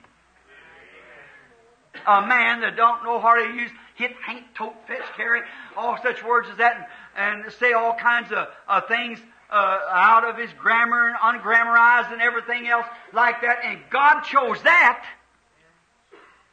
instead of taking the great, scholarly, polished, who could really pronounce the words and say it just right. But it pleased God to take the foolishness of inspired preaching. Some little old plowboy don't know his ABCs. And take that man and win souls by him when deceivers all polished up is leading the blind. A real paradox. Oh, the words are full of it. Many contexts here or texts I have to bypass. It's true that the big church shines and glitters with polished theology while the kingdom glows with humble. The poor and humble. The gospel don't shine, it glows. Fool's gold shines, real gold glows. There's a difference between a glow and a shine. We know that. While the big church glitters and shines with high-polished scholars, fine pews, crucifix all over the wall, and the highest of, finest of structures and buildings, and great towering things, all like that, the little kingdom down in some little alley like here somewhere is glowing with the glory of God, filled with the humble and heartbeat. God working in them, healing the sick and raising the dead and casting out devils and so forth like that. Just letting them pass on by. There was a great ministerial, don't you forget this. There was a great ministerial meeting here some time ago in a certain city where some people from right here was at the meeting. And they had a certain man who was going to, he was a theologian. He had the message for the day for the people. And he'd studied for 2 or 3 weeks on it. That was all right. And when he walked up to the platform, not a wrinkle in his clothes, with the finest of things on, walked up there and stuck out his chest and laid all of his material out for his message. And he really preached an hour's message that could not be touched intellectually.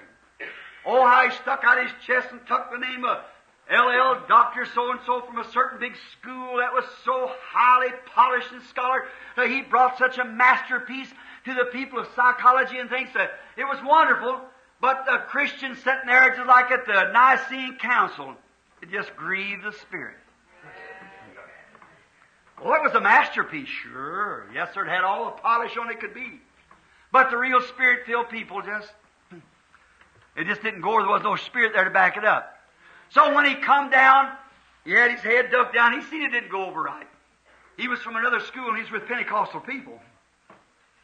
So when he come down off the platform, his feathers was dropped down.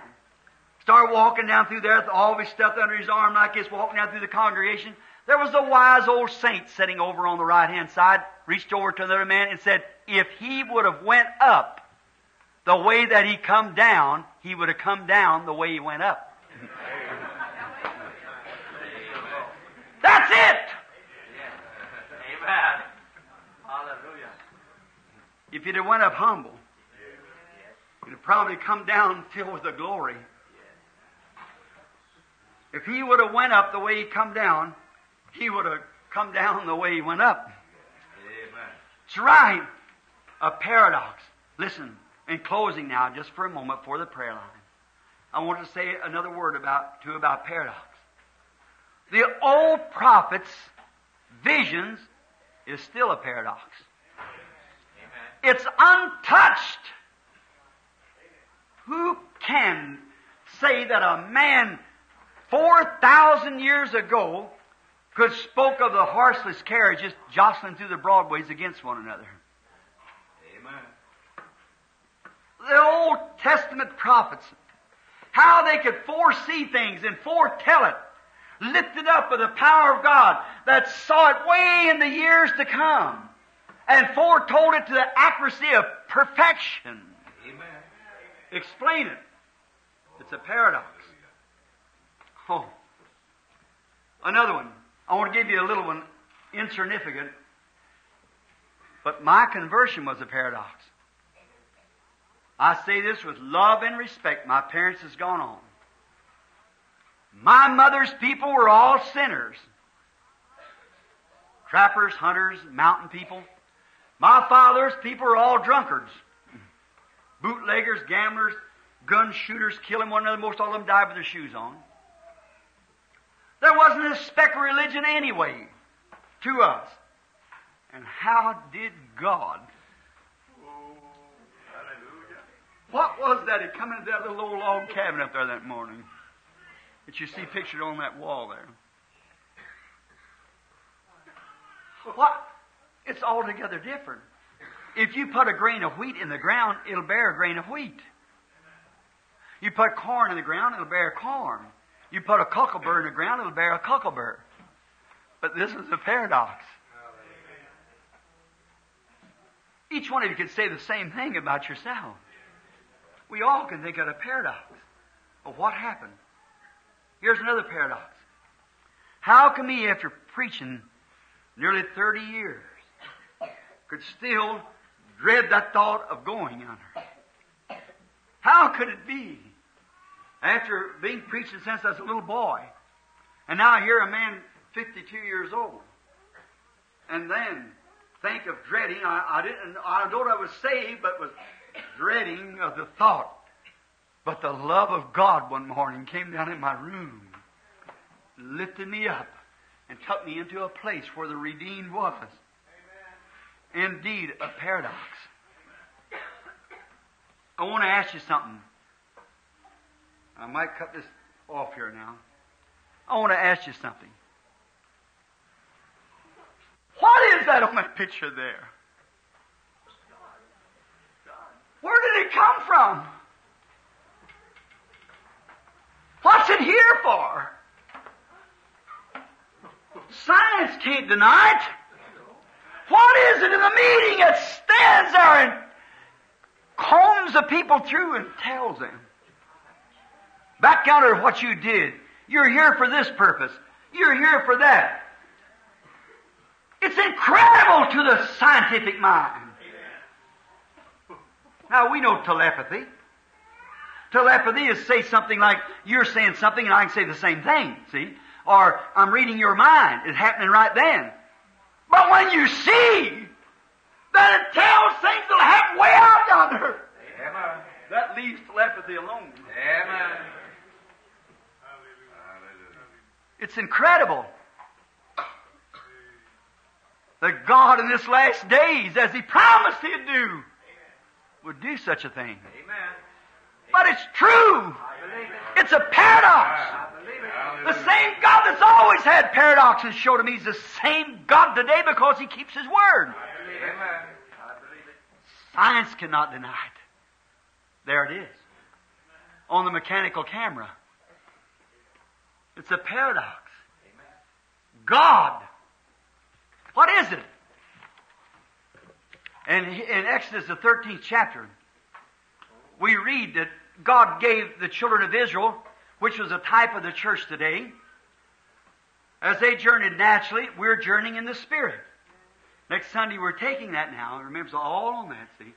Now, how that where they went on the ground materially, like this, and God was with them, the church is seated with Christ in heavenly places in the spiritual realms of going, with all dominions under our feet. Hallelujah. Yes, sir. And they had a pillar of fire, a light, that they followed. Wherever this light went, they followed that light. Thousands of years has passed. Hundreds and hundreds of years has went by. And it's still alive. A paradox. The same yesterday, fulfilling the Scripture. It's here for a witness. Not because of us, but because that God promised it. That Jesus Christ is the same yesterday, today, and forever. Hallelujah. It was the one that Moses esteemed the riches of Christ, of the reproach of Christ, greater riches than the treasures of Egypt. And what was the Christ that went before him? A light, a pillar of fire. He said, I come from God and I return to God.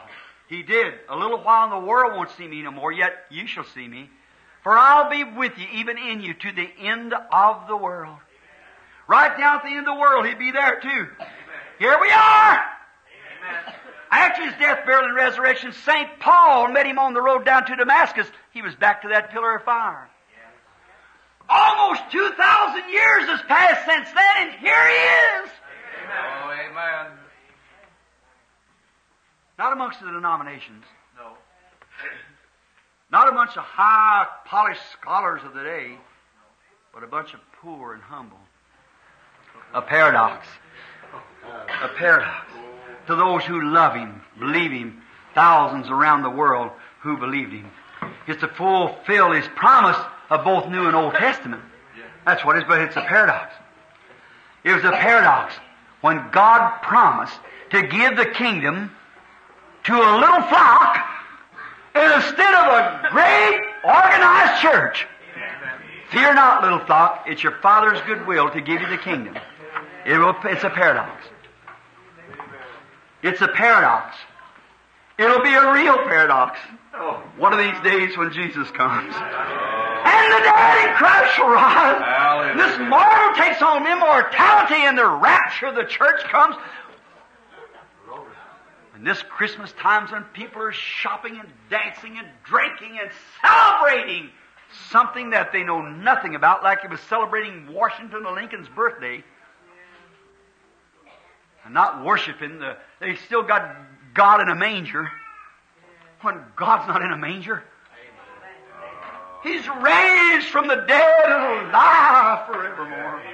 Hallelujah. Living among us, proving Himself as the same God that the Nicene fathers carried and down through the ages has come since the day of Pentecost. The same God that met Paul on the road to Damascus. He was a missionary to the Gentile and a messenger from God to the Gentiles. The Gentiles' message started by a visitation of the pillar of fire. And it ends the same way. The Gentile kingdom started off. The kingdom of the world, that's the world, started off with a rebuke from a heavenly language. In the days of King Nebuchadnezzar, ends up the same thing as the Holy Ghost poured out upon the Gentile church in the last days, to rebuke the Gentile nations again with a handwriting on the wall. Oh, glory. The handwriting on the wall that God has prepared His church. He's prepared His people. He's prepared His place. And they're waiting for Him to come. And that rapture, when the trumpet of God shall sound and the dead in Christ shall rise, we which are alive and remain shall not hinder them that's asleep. For the trumpet of God shall sound, the dead in Christ shall rise, and we shall be caught up together with them to meet the Lord in the air. A paradox one of these mornings, when the graves open and the dead walks out. When the ones who are living will be changed in a moment of a twinkling of an eye and go up in the air to meet Him. The whole thing is a paradox. God moving amongst His people. Do you believe that? Amen. Let us bow our heads for a word of prayer. God, now for over an hour, and about an hour and 10 minutes, we have stood here speaking of past and present events, of how the Holy Spirit dividing them, Lord, as the Word of God has so graciously did, showing that the very God of heaven who lived in the old days in the same form, in the same way, lives today. The same wonders and the same power that was upon the prophets of old, that was upon the church at Pentecost, was upon the Hannah and upon Agabus, the prophets of the New Testament in that day, who even corrected St. Paul. And St. Paul got in trouble by not listening to Agabus, Because Antipas, though he was an apostle, Paul was, but Antipas had the word of the Lord. And he warned him not to go up there. But Paul was determined to go, and then he got in trouble. And Father, always we get in trouble if we disobey the Word of God. We see that the very God that was with those brethren there is the same God today. We see Him in every manifestation. And it is a paradox, Lord. The world looks and shakes her head and says there's nothing to it. The believer accepts it and embraces it and knows that it's a living God. Oh, Father, we pray this morning that if there would be someone among us who has not yet been a believer, that this will be the hour that they will believe. Oh, God, grant just now in the heart of every person that doesn't know Christ as their Savior, that this will be the hour that there will be a paradox before them, that a vile, wretched sinner, by nature a sinner, born in the world in sin, shaped in iniquity, come to the world speaking lies through filth, could be changed and made in the righteousness of the Son of God. Grant, Lord, that great paradox will take place in the hearts of all here this morning who doesn't know Thee as their Savior and their coming King, and are ready to meet Thee at the last trump, if it should sound today. And we would pray also, Lord, that You would remember those here that are sick and afflicted. Oh God, today we pray that You'll heal every person that's sick or afflicted. Let them know that God still performs paradox. To anyone who will make it come to pass His Word. We know His Word is a paradox. When it promises something so unreal to the world, something that they cannot prescribe to. It's something beyond their knowledge and understanding, but when a simple heart will take that Word and sink it into the depths of its being, then that Word produces the life facts of that promise. Oh, how we thank Thee for this. That there is simple people that believe this message. We're not looking for a kingdom where that atomic ages will rule, but we're looking for a kingdom that Christ will rule in the power and majesty of peace and glory upon the earth. Not where we will press our feet to automobile gas pedals or fly through the air with jet planes, but where we'll sit around the throne of the living God. Oh, and look upon Him and see the one who was wounded for our transgressions and bruised for our iniquity. The chastisement of our peace upon Him, and with whose stripes we were healed. Our heart's desire, Lord, since the great paradox has come to us, that we will reach Him and sit with Him at that day. Grant it, Lord. We ask this in Jesus' name. And while we have our heads bowed, I wonder in the audience this morning if anybody would like to be remembered in prayer and say, Lord God, I raise my hand to You. And Brother Branham, you're going to look and see my hand and pray for me that a great paradox will take place in my heart, that when I'll meet Christ in the baptism of the Spirit and the power of His resurrection, God bless you, each and every one. That's fine. And I'll meet God. God be with you. I'll meet Him, and a great paradox will take place in my life, and I'll be filled with His power and His glory and the goodness and mercy of Him that liveth forever and ever. And someday I'll be included in that paradox that's coming. Something is when the dust of those prophets lays yonder in the earth, when the dust of the martyrs who were eat up by lions, and with the dung of the lions is spread across the dust and all over the earth, but yet Christ will raise that body again. It goes to show that He is the resurrection.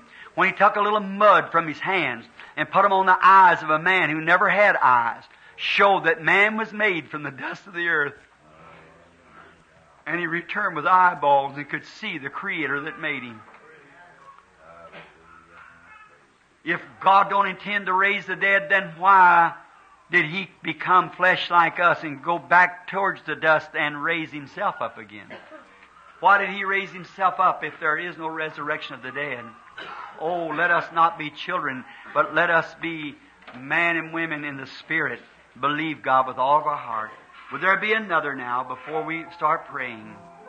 God bless you. You, my brethren. You, yes. Our Heavenly Father, now we bring to you these that's raised their hands. Somehow or another, the Holy Spirit has made its way down into their hearts. They're telling them, you are not here just to eat and drink and to sleep and to get up and work and then go back, eat and drink and sleep again. You are here to be sons and daughters of God. You are here to take your position and place in Christ. And I am here this morning to call you, would say the Holy Spirit, to their life. Father, with prayer, the only weapon that I know of, I present them to you. And I defy the enemy that would keep them from you. I place by faith the blood of Jesus Christ between the enemy and them that would keep them from this glorious experience of this great paradox of receiving the Holy Spirit and having eternal life. For we realize that's the only thing that there is, the only solution that's given to us for eternal life is to have God's life in us, then it's eternal life in us. Grant it, Lord, that it'll happen to everyone who raised their hands, and perhaps those who did not have the courage to raise their hands. Grant it to them also. Now, Father, they are yours. I present them to you in the name of Jesus Christ. And now as the prayer line is to be formed, Father, I don't know who will be coming up here, but give us another paradox this morning, Lord. May some great mysterious power of God move down and do something as you promised. And this will be my first time, Lord, since the meeting with you the other day. I pray now that you will grant the request of the people. Through Jesus' name. Amen. Now, I wish that everyone would just be seated if you can for just a moment. Now, anyone that has a prayer card, Billy come down this morning as he promised he would and gave out prayer cards to some people here. He said there wasn't very many. Would you raise up your hands, the ones that's got prayer cards? All right. I wonder if you just take your place and stand right along here. Those who have prayer cards. Billy, where you at? All right. Stand right along here.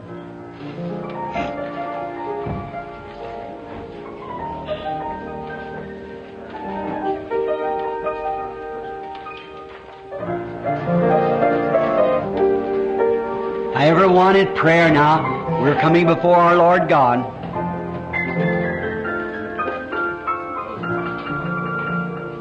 Hallelujah. Oh, Jesus is here. Hallelujah.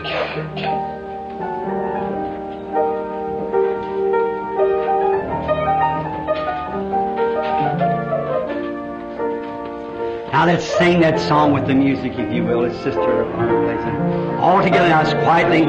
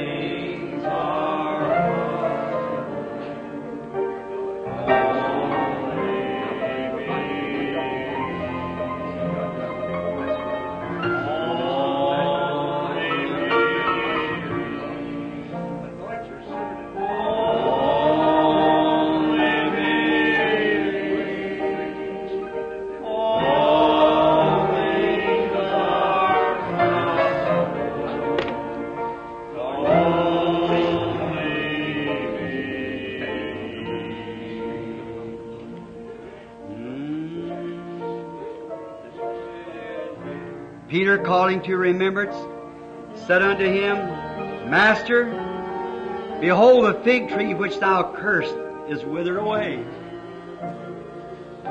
Jesus answering said unto him, Have faith in God.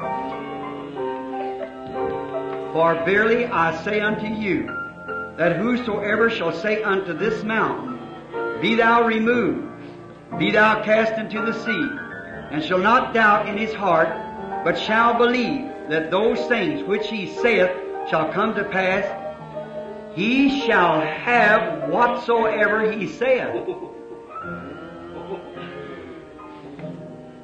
Therefore I say unto you, that what things soever you desire, when you pray, believe that you receive them, and you shall have them.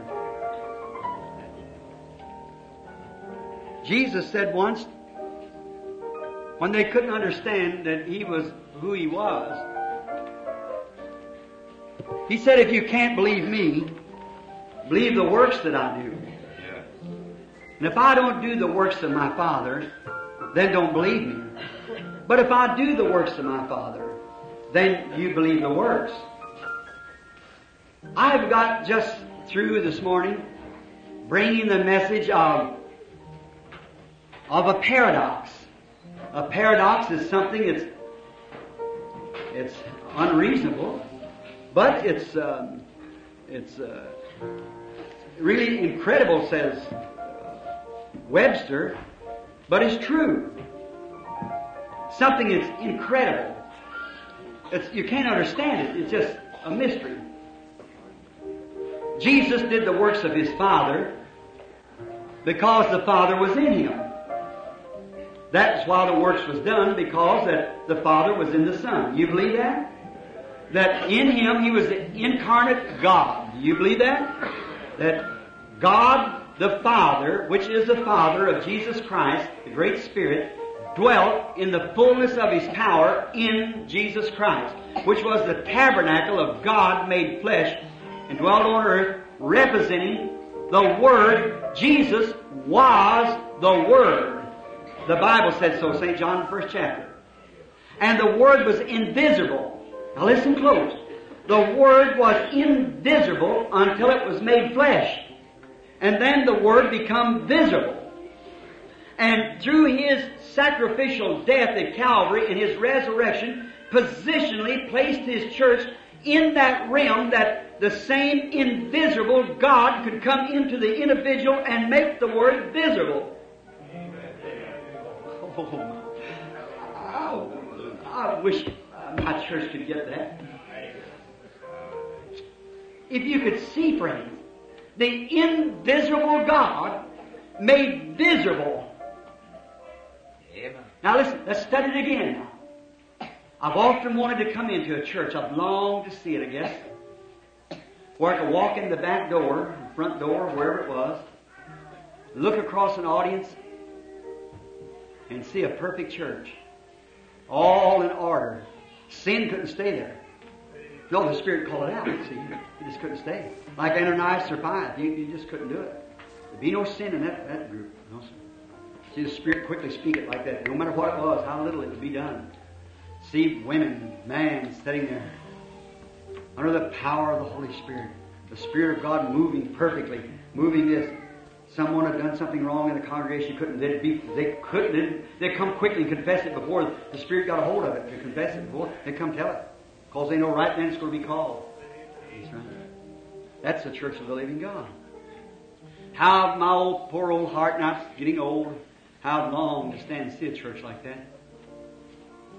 I may yet. I hope to. Perfect works of God without sin. Now, it could understand. Now, here stands a group of people to be prayed for. Now, we realize if this Scripture is true, and the God of heaven who could create a squirrel, could create a ram, could stop the sun for a whole day, 24 hours, that could keep fire from burning people in a furnace for 3 hours, it could stop the mouth of lions, it could raise the dead, could walk on water, could take biscuits and feed 5,000. That's God. That's the Word made flesh in human beings. Does everybody understand that? Now this same God promised that in the last days these things would reoccur again. But He can't do it until there's somebody He can work with and work on. You see what I mean? Now let's believe that emphatically with all of our heart that it's going to be that way. Now, here stands a group of people, most of them I know. I don't think this first woman here in front, this girl, I don't think I know her. I know Brother Way and the sister there, Brother Roberson's Porter's wife, and I don't know the next man. I ought to know the next woman. I don't know. I don't think I do. Yes, I do. And the man standing there, if I'm not mistaken, that's Brother Dalton's son. And along the row there, I practically know everybody in there. I don't have no idea who the people are, where they come from. But now, what they need for now is prayer. Some of them, of course, is beyond. They cannot grasp just exactly what it is. Now, I want each one of you to look this way a minute. Each one of you in a prayer line. If I could help you, I would do so. And I'm here to help you. But the only way I'll ever be able to do it, to restore back what Satan has done to you, is you to believe me. If you'll just believe me with all your heart, it'll be done. Now, it used to be, in my ministry, it would cause visions. Visions would spring up, and I could tell the people what they were for. How many seen that done? All of them, see? That's right. Yeah, I can still do it. Oh, it can still be done. Sure, yeah, that's right. But we're coming to something greater than that now. We're rising above that. We're coming to that spoken word. And Satan will have to do it. It'll time and a knot.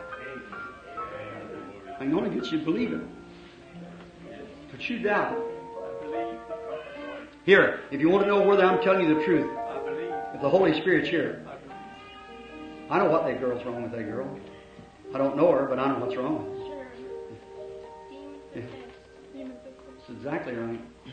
And he's just battling at me as hard as he can, but he'll have to give it up. Oh, you just believe it. Don't you doubt it, sister. Don't doubt it. It's all right, sister. You're going to get. It's going to be all right. Here's a colored man looking at me. He's standing there in a line. I don't know you, but God knows you. If I'll tell you what's your trouble, will you believe me to be His prophet? You will? You're not here for yourself. That child in the hospital will get well if you believe it. If you believe that with all your heart, then go on back to your seat. I pronounce the power of God upon the child. The devil will turn it loose. Little Dalton looking at me. You're for that baby. That baby's got something wrong with his navel, hasn't it? Go back to your seat and believe it, and let's get all right. I'm looking at another woman. There's Miss Stricker. Miss Stricker, I haven't talked to you for months. I have no idea what you're here for. You believe God can tell me what's your trouble? Would it make all three of you believe? You're here for that kid that's got something wrong with his leg. Then you're praying for a friend in Africa. That's exactly right. That's thus saith the Lord. Now if that's right, Miss Stricker, raise up your hand. He's here. See, for that ministry will always be. But here comes another. You believe now, don't you doubt. Don't know one of you doubt. When I lay hands on you and ask this to be done, it's going to be done. The only thing is just like taking God's word. The only thing, if you don't believe it, it won't. If you do believe it, it's got to happen. For something happened the other night up there, and I know the very God that could create could do it. All right? I want everybody to bow your heads. Everybody in prayer.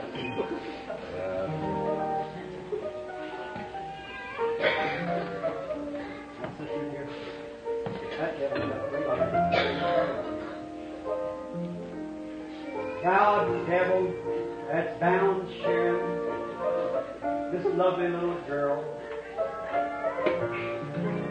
The God who gave you the vision the other night of that devil being bound and said it's sincerity you can bind him, and the sincerity in my heart for this child. I come, Lord, to ask mercy and favor of you for her. Satan, I bind thee in the name of Jesus Christ. Leave this child. Her mind and the reasons will come back to her normally. So the word has been spoken, so shall it be done. In the name of Jesus Christ. Lord God, for my brother Wayne, may the power of Jesus Christ bind the power of the devil that binds my brother and set him free in the name of Jesus Christ.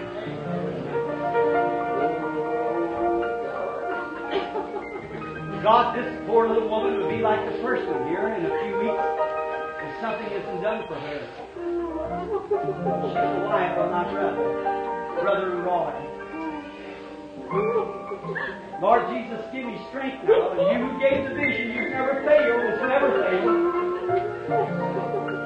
Thou spirit of the devil that has bound my sister, I bind you. In the name of Jesus Christ, you leave us. It has been spoken, so let it be done. God. In the name of the Lord Jesus, delivering our sister from her trouble. In the name of Christ who promised and gave the promise, will you say to this mountain, let it be done, Lord.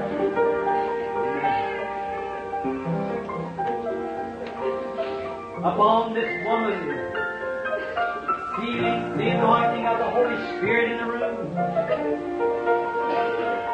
I place my hands in the name of Jesus Christ for her cure.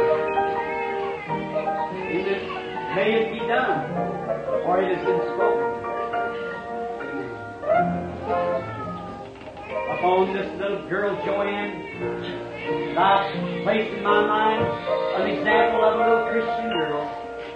I deliver her this morning from this evil thing. In the name of Jesus Christ, may her request be granted.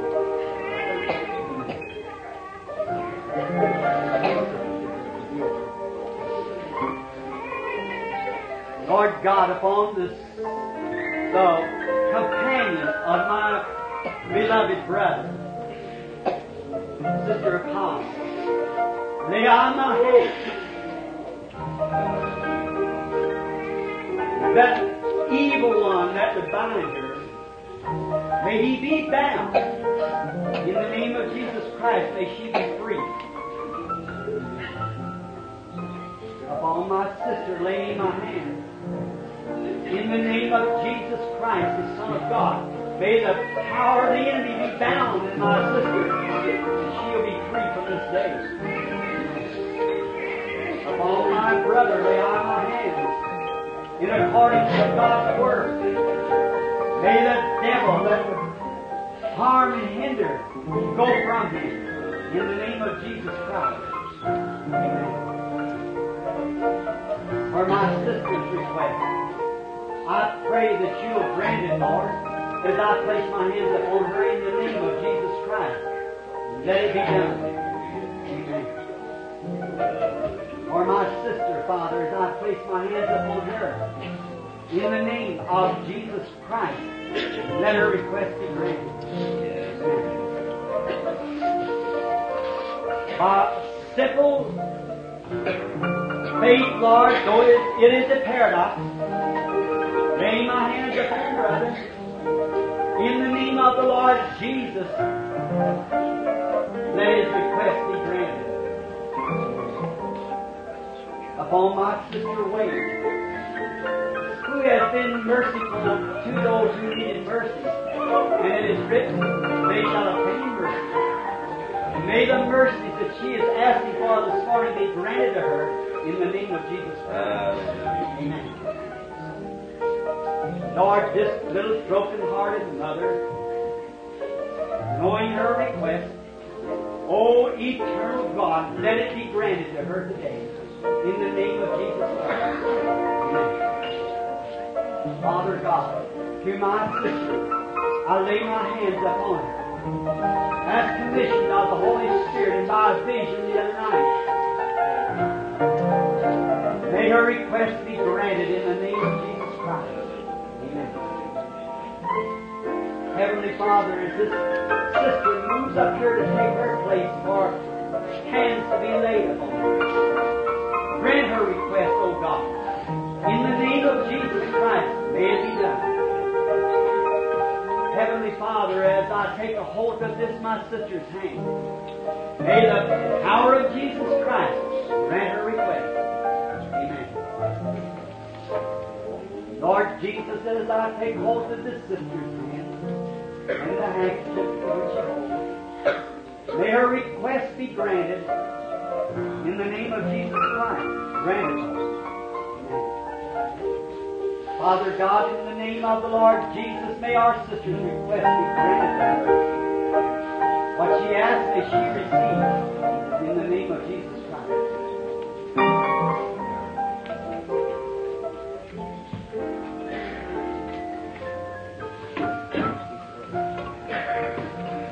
Baby,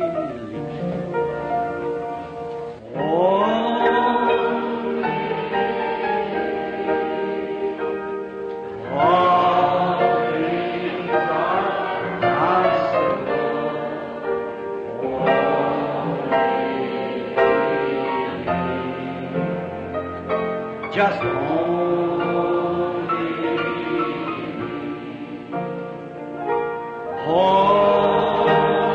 believe. All things are possible. Only believe. Just before dismissing, may I just have one more moment or two of your time? A paradox. God has performed that. In our very presence, a paradox has been done. For when I started to go to that prayer line, something just lifted me up. Just exactly the way He said it would do. A paradox. And when the Spirit was on me so, I could look down the line and see those things that those people were wanting. So at least 3 or 4 of them or something, and it might be a confirmation witness that God never takes a gift that's a true gift. He just adds to it. Just keeps building higher and higher. Now I believe with all my heart that you're healed. I believe it with all that's in me. I believe it. Now if Jesus invited you to come to salvation, if you'd come, you'd get it. Because He promised it. He promised it. Now, let's not doubt it. But let's believe it with all of our heart. Now, don't fight at it. Just know that it's got to be done. It has to be done. Jesus said, speak this word. Don't you doubt. And He was the very one. And those visions, so far as I know, with all my heart, not one time have they failed. Not one time. And He said the other night, and that vision I told you, before God, who I stand, that is true. See? He's seen that serpent bound. He said, you'll have to be more sincere. That's what I'm striving for, is more sincere. And each one coming along this morning, I tried to think, if that was my mother to those women, if that was my sister sitting back there, if that was my wife sitting back there, or one of my children sitting back there, what if it was them? Trying to place myself in their position, to be sincere. And if you notice, I just happens to come to my memory, over the other day, when I was in California, and stand at that businessman's breakfast, I think I've got it here, I'm pretty sure, I was looking at it just a while ago, a prophecy that was given, here it is right here. This was given after standing and preaching a hard sermon, and people are here this morning, Brother Roy Borders for one, that was there, I believe, where Roy's at, was, sitting here, was there when this taken place, and many others that were there. When a boy that was a Baptist, it was Jane Russell's cousin, the movie star. Anything can come in that breakfast that wants to come. And when I got through speaking, the boy walked over and put his arms around me and said, when I come off the one platform down to another to speak to the congregation, which several hundred was present, and I was speaking on a broadcast that went across the nation at 9 o'clock the following night.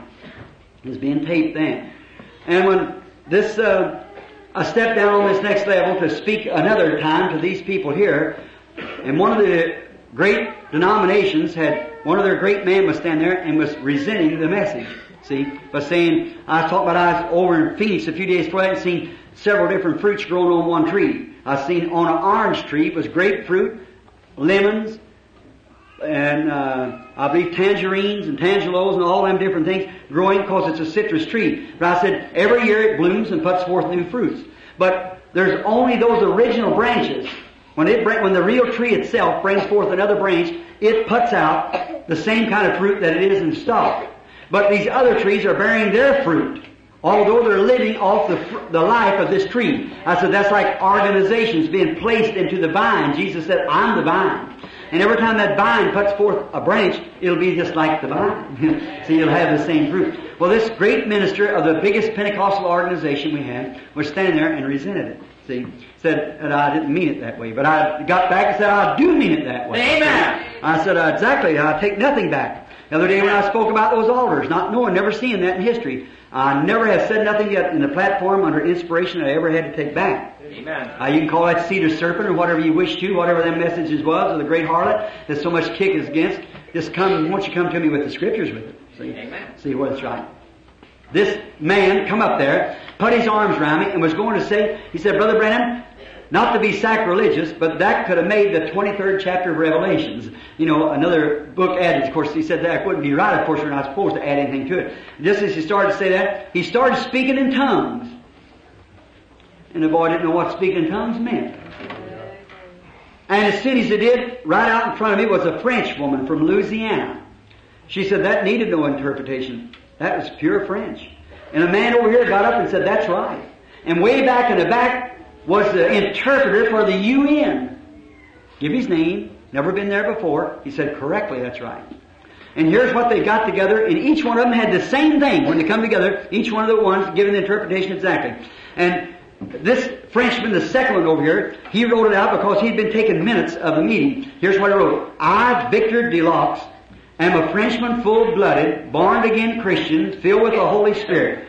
I live at 809 North King Road, Los Angeles 46.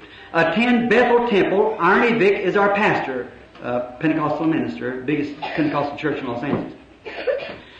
A translation of a prophecy over Brother Branham given by Danny Henry in French, February the 11th, 1961, at the Full Gospel Businessman's Breakfast, a true translation of the prophecy. All three of them said this is it. Because thou hast chosen the narrow path. See, just against, I'd have to walk by yourself. See, I can understand that. Moses had to make his choice too. See, he didn't have to do it, but he did it. See, the harder way. Thou, see, because thou hast chosen the narrow path, the harder way, thou hast walked of your own choosing. In other words, I didn't have to do it. I can side in and go with them if I want to, but I won't stay at the Word. Thou hast picked the correct and precise decision, and it is my way. If you'll notice, it's punctuated and underlined. And if you notice, it's wrote in French, it's spoken French, verb before the adverb, see? Because of this momentous decision, a huge portion of heaven awaits thee. Now that's what I wonder when I die. Will it be? Now I have to think, heaven's not portioned off different portions to us up there. Heaven is the kingdom of heaven that's within us. One waits for. See? Now watch. What a glorious decision thou hast made. This in itself is that which will give and make come to pass. There are tremendous victories in the love divine. See, we say it in the tremendous victory in the divine love. But in French it would be love divine. It's like German or any other city they put the verb before the adverb. Now you see what coming down to Jordan meant? We're down here now. Let's cross over now. Amen. Let's quit playing. Let's cross the other side now because it all belongs to us. It's all ours. Hallelujah. And the visions has never failed. No. They can't fail. No. because they come from God. I believe it with all that is within me. We're not the hireling that will run back into the wilderness. We'll cross Jordan, the separation. God break to us the seals that's on the back of the book. Let us enter into this great place now. For Joshua divided to the people their inheritance that God had left for them. And if you notice, those Hebrew mothers, when they were in labor and gave birth to those patriarchs, I'll get on that one of these days, the Lord willing. They gave birth to those patriarchs. When she spoke their name in labor, she also positionally placed them in their place in the kingdom. Oh my! Inspiration is a paradox. See, you just can't catch it, but it's inspired, and God moves it right into its place, just at the hour when you think not. Now, if it's not real snowy, and we can, the Lord willing, next Sunday I want to speak on the subject of Christianity versus pagan worship. And if you can, bring your paper, whatever you wish, for the message. The messages will be again tonight.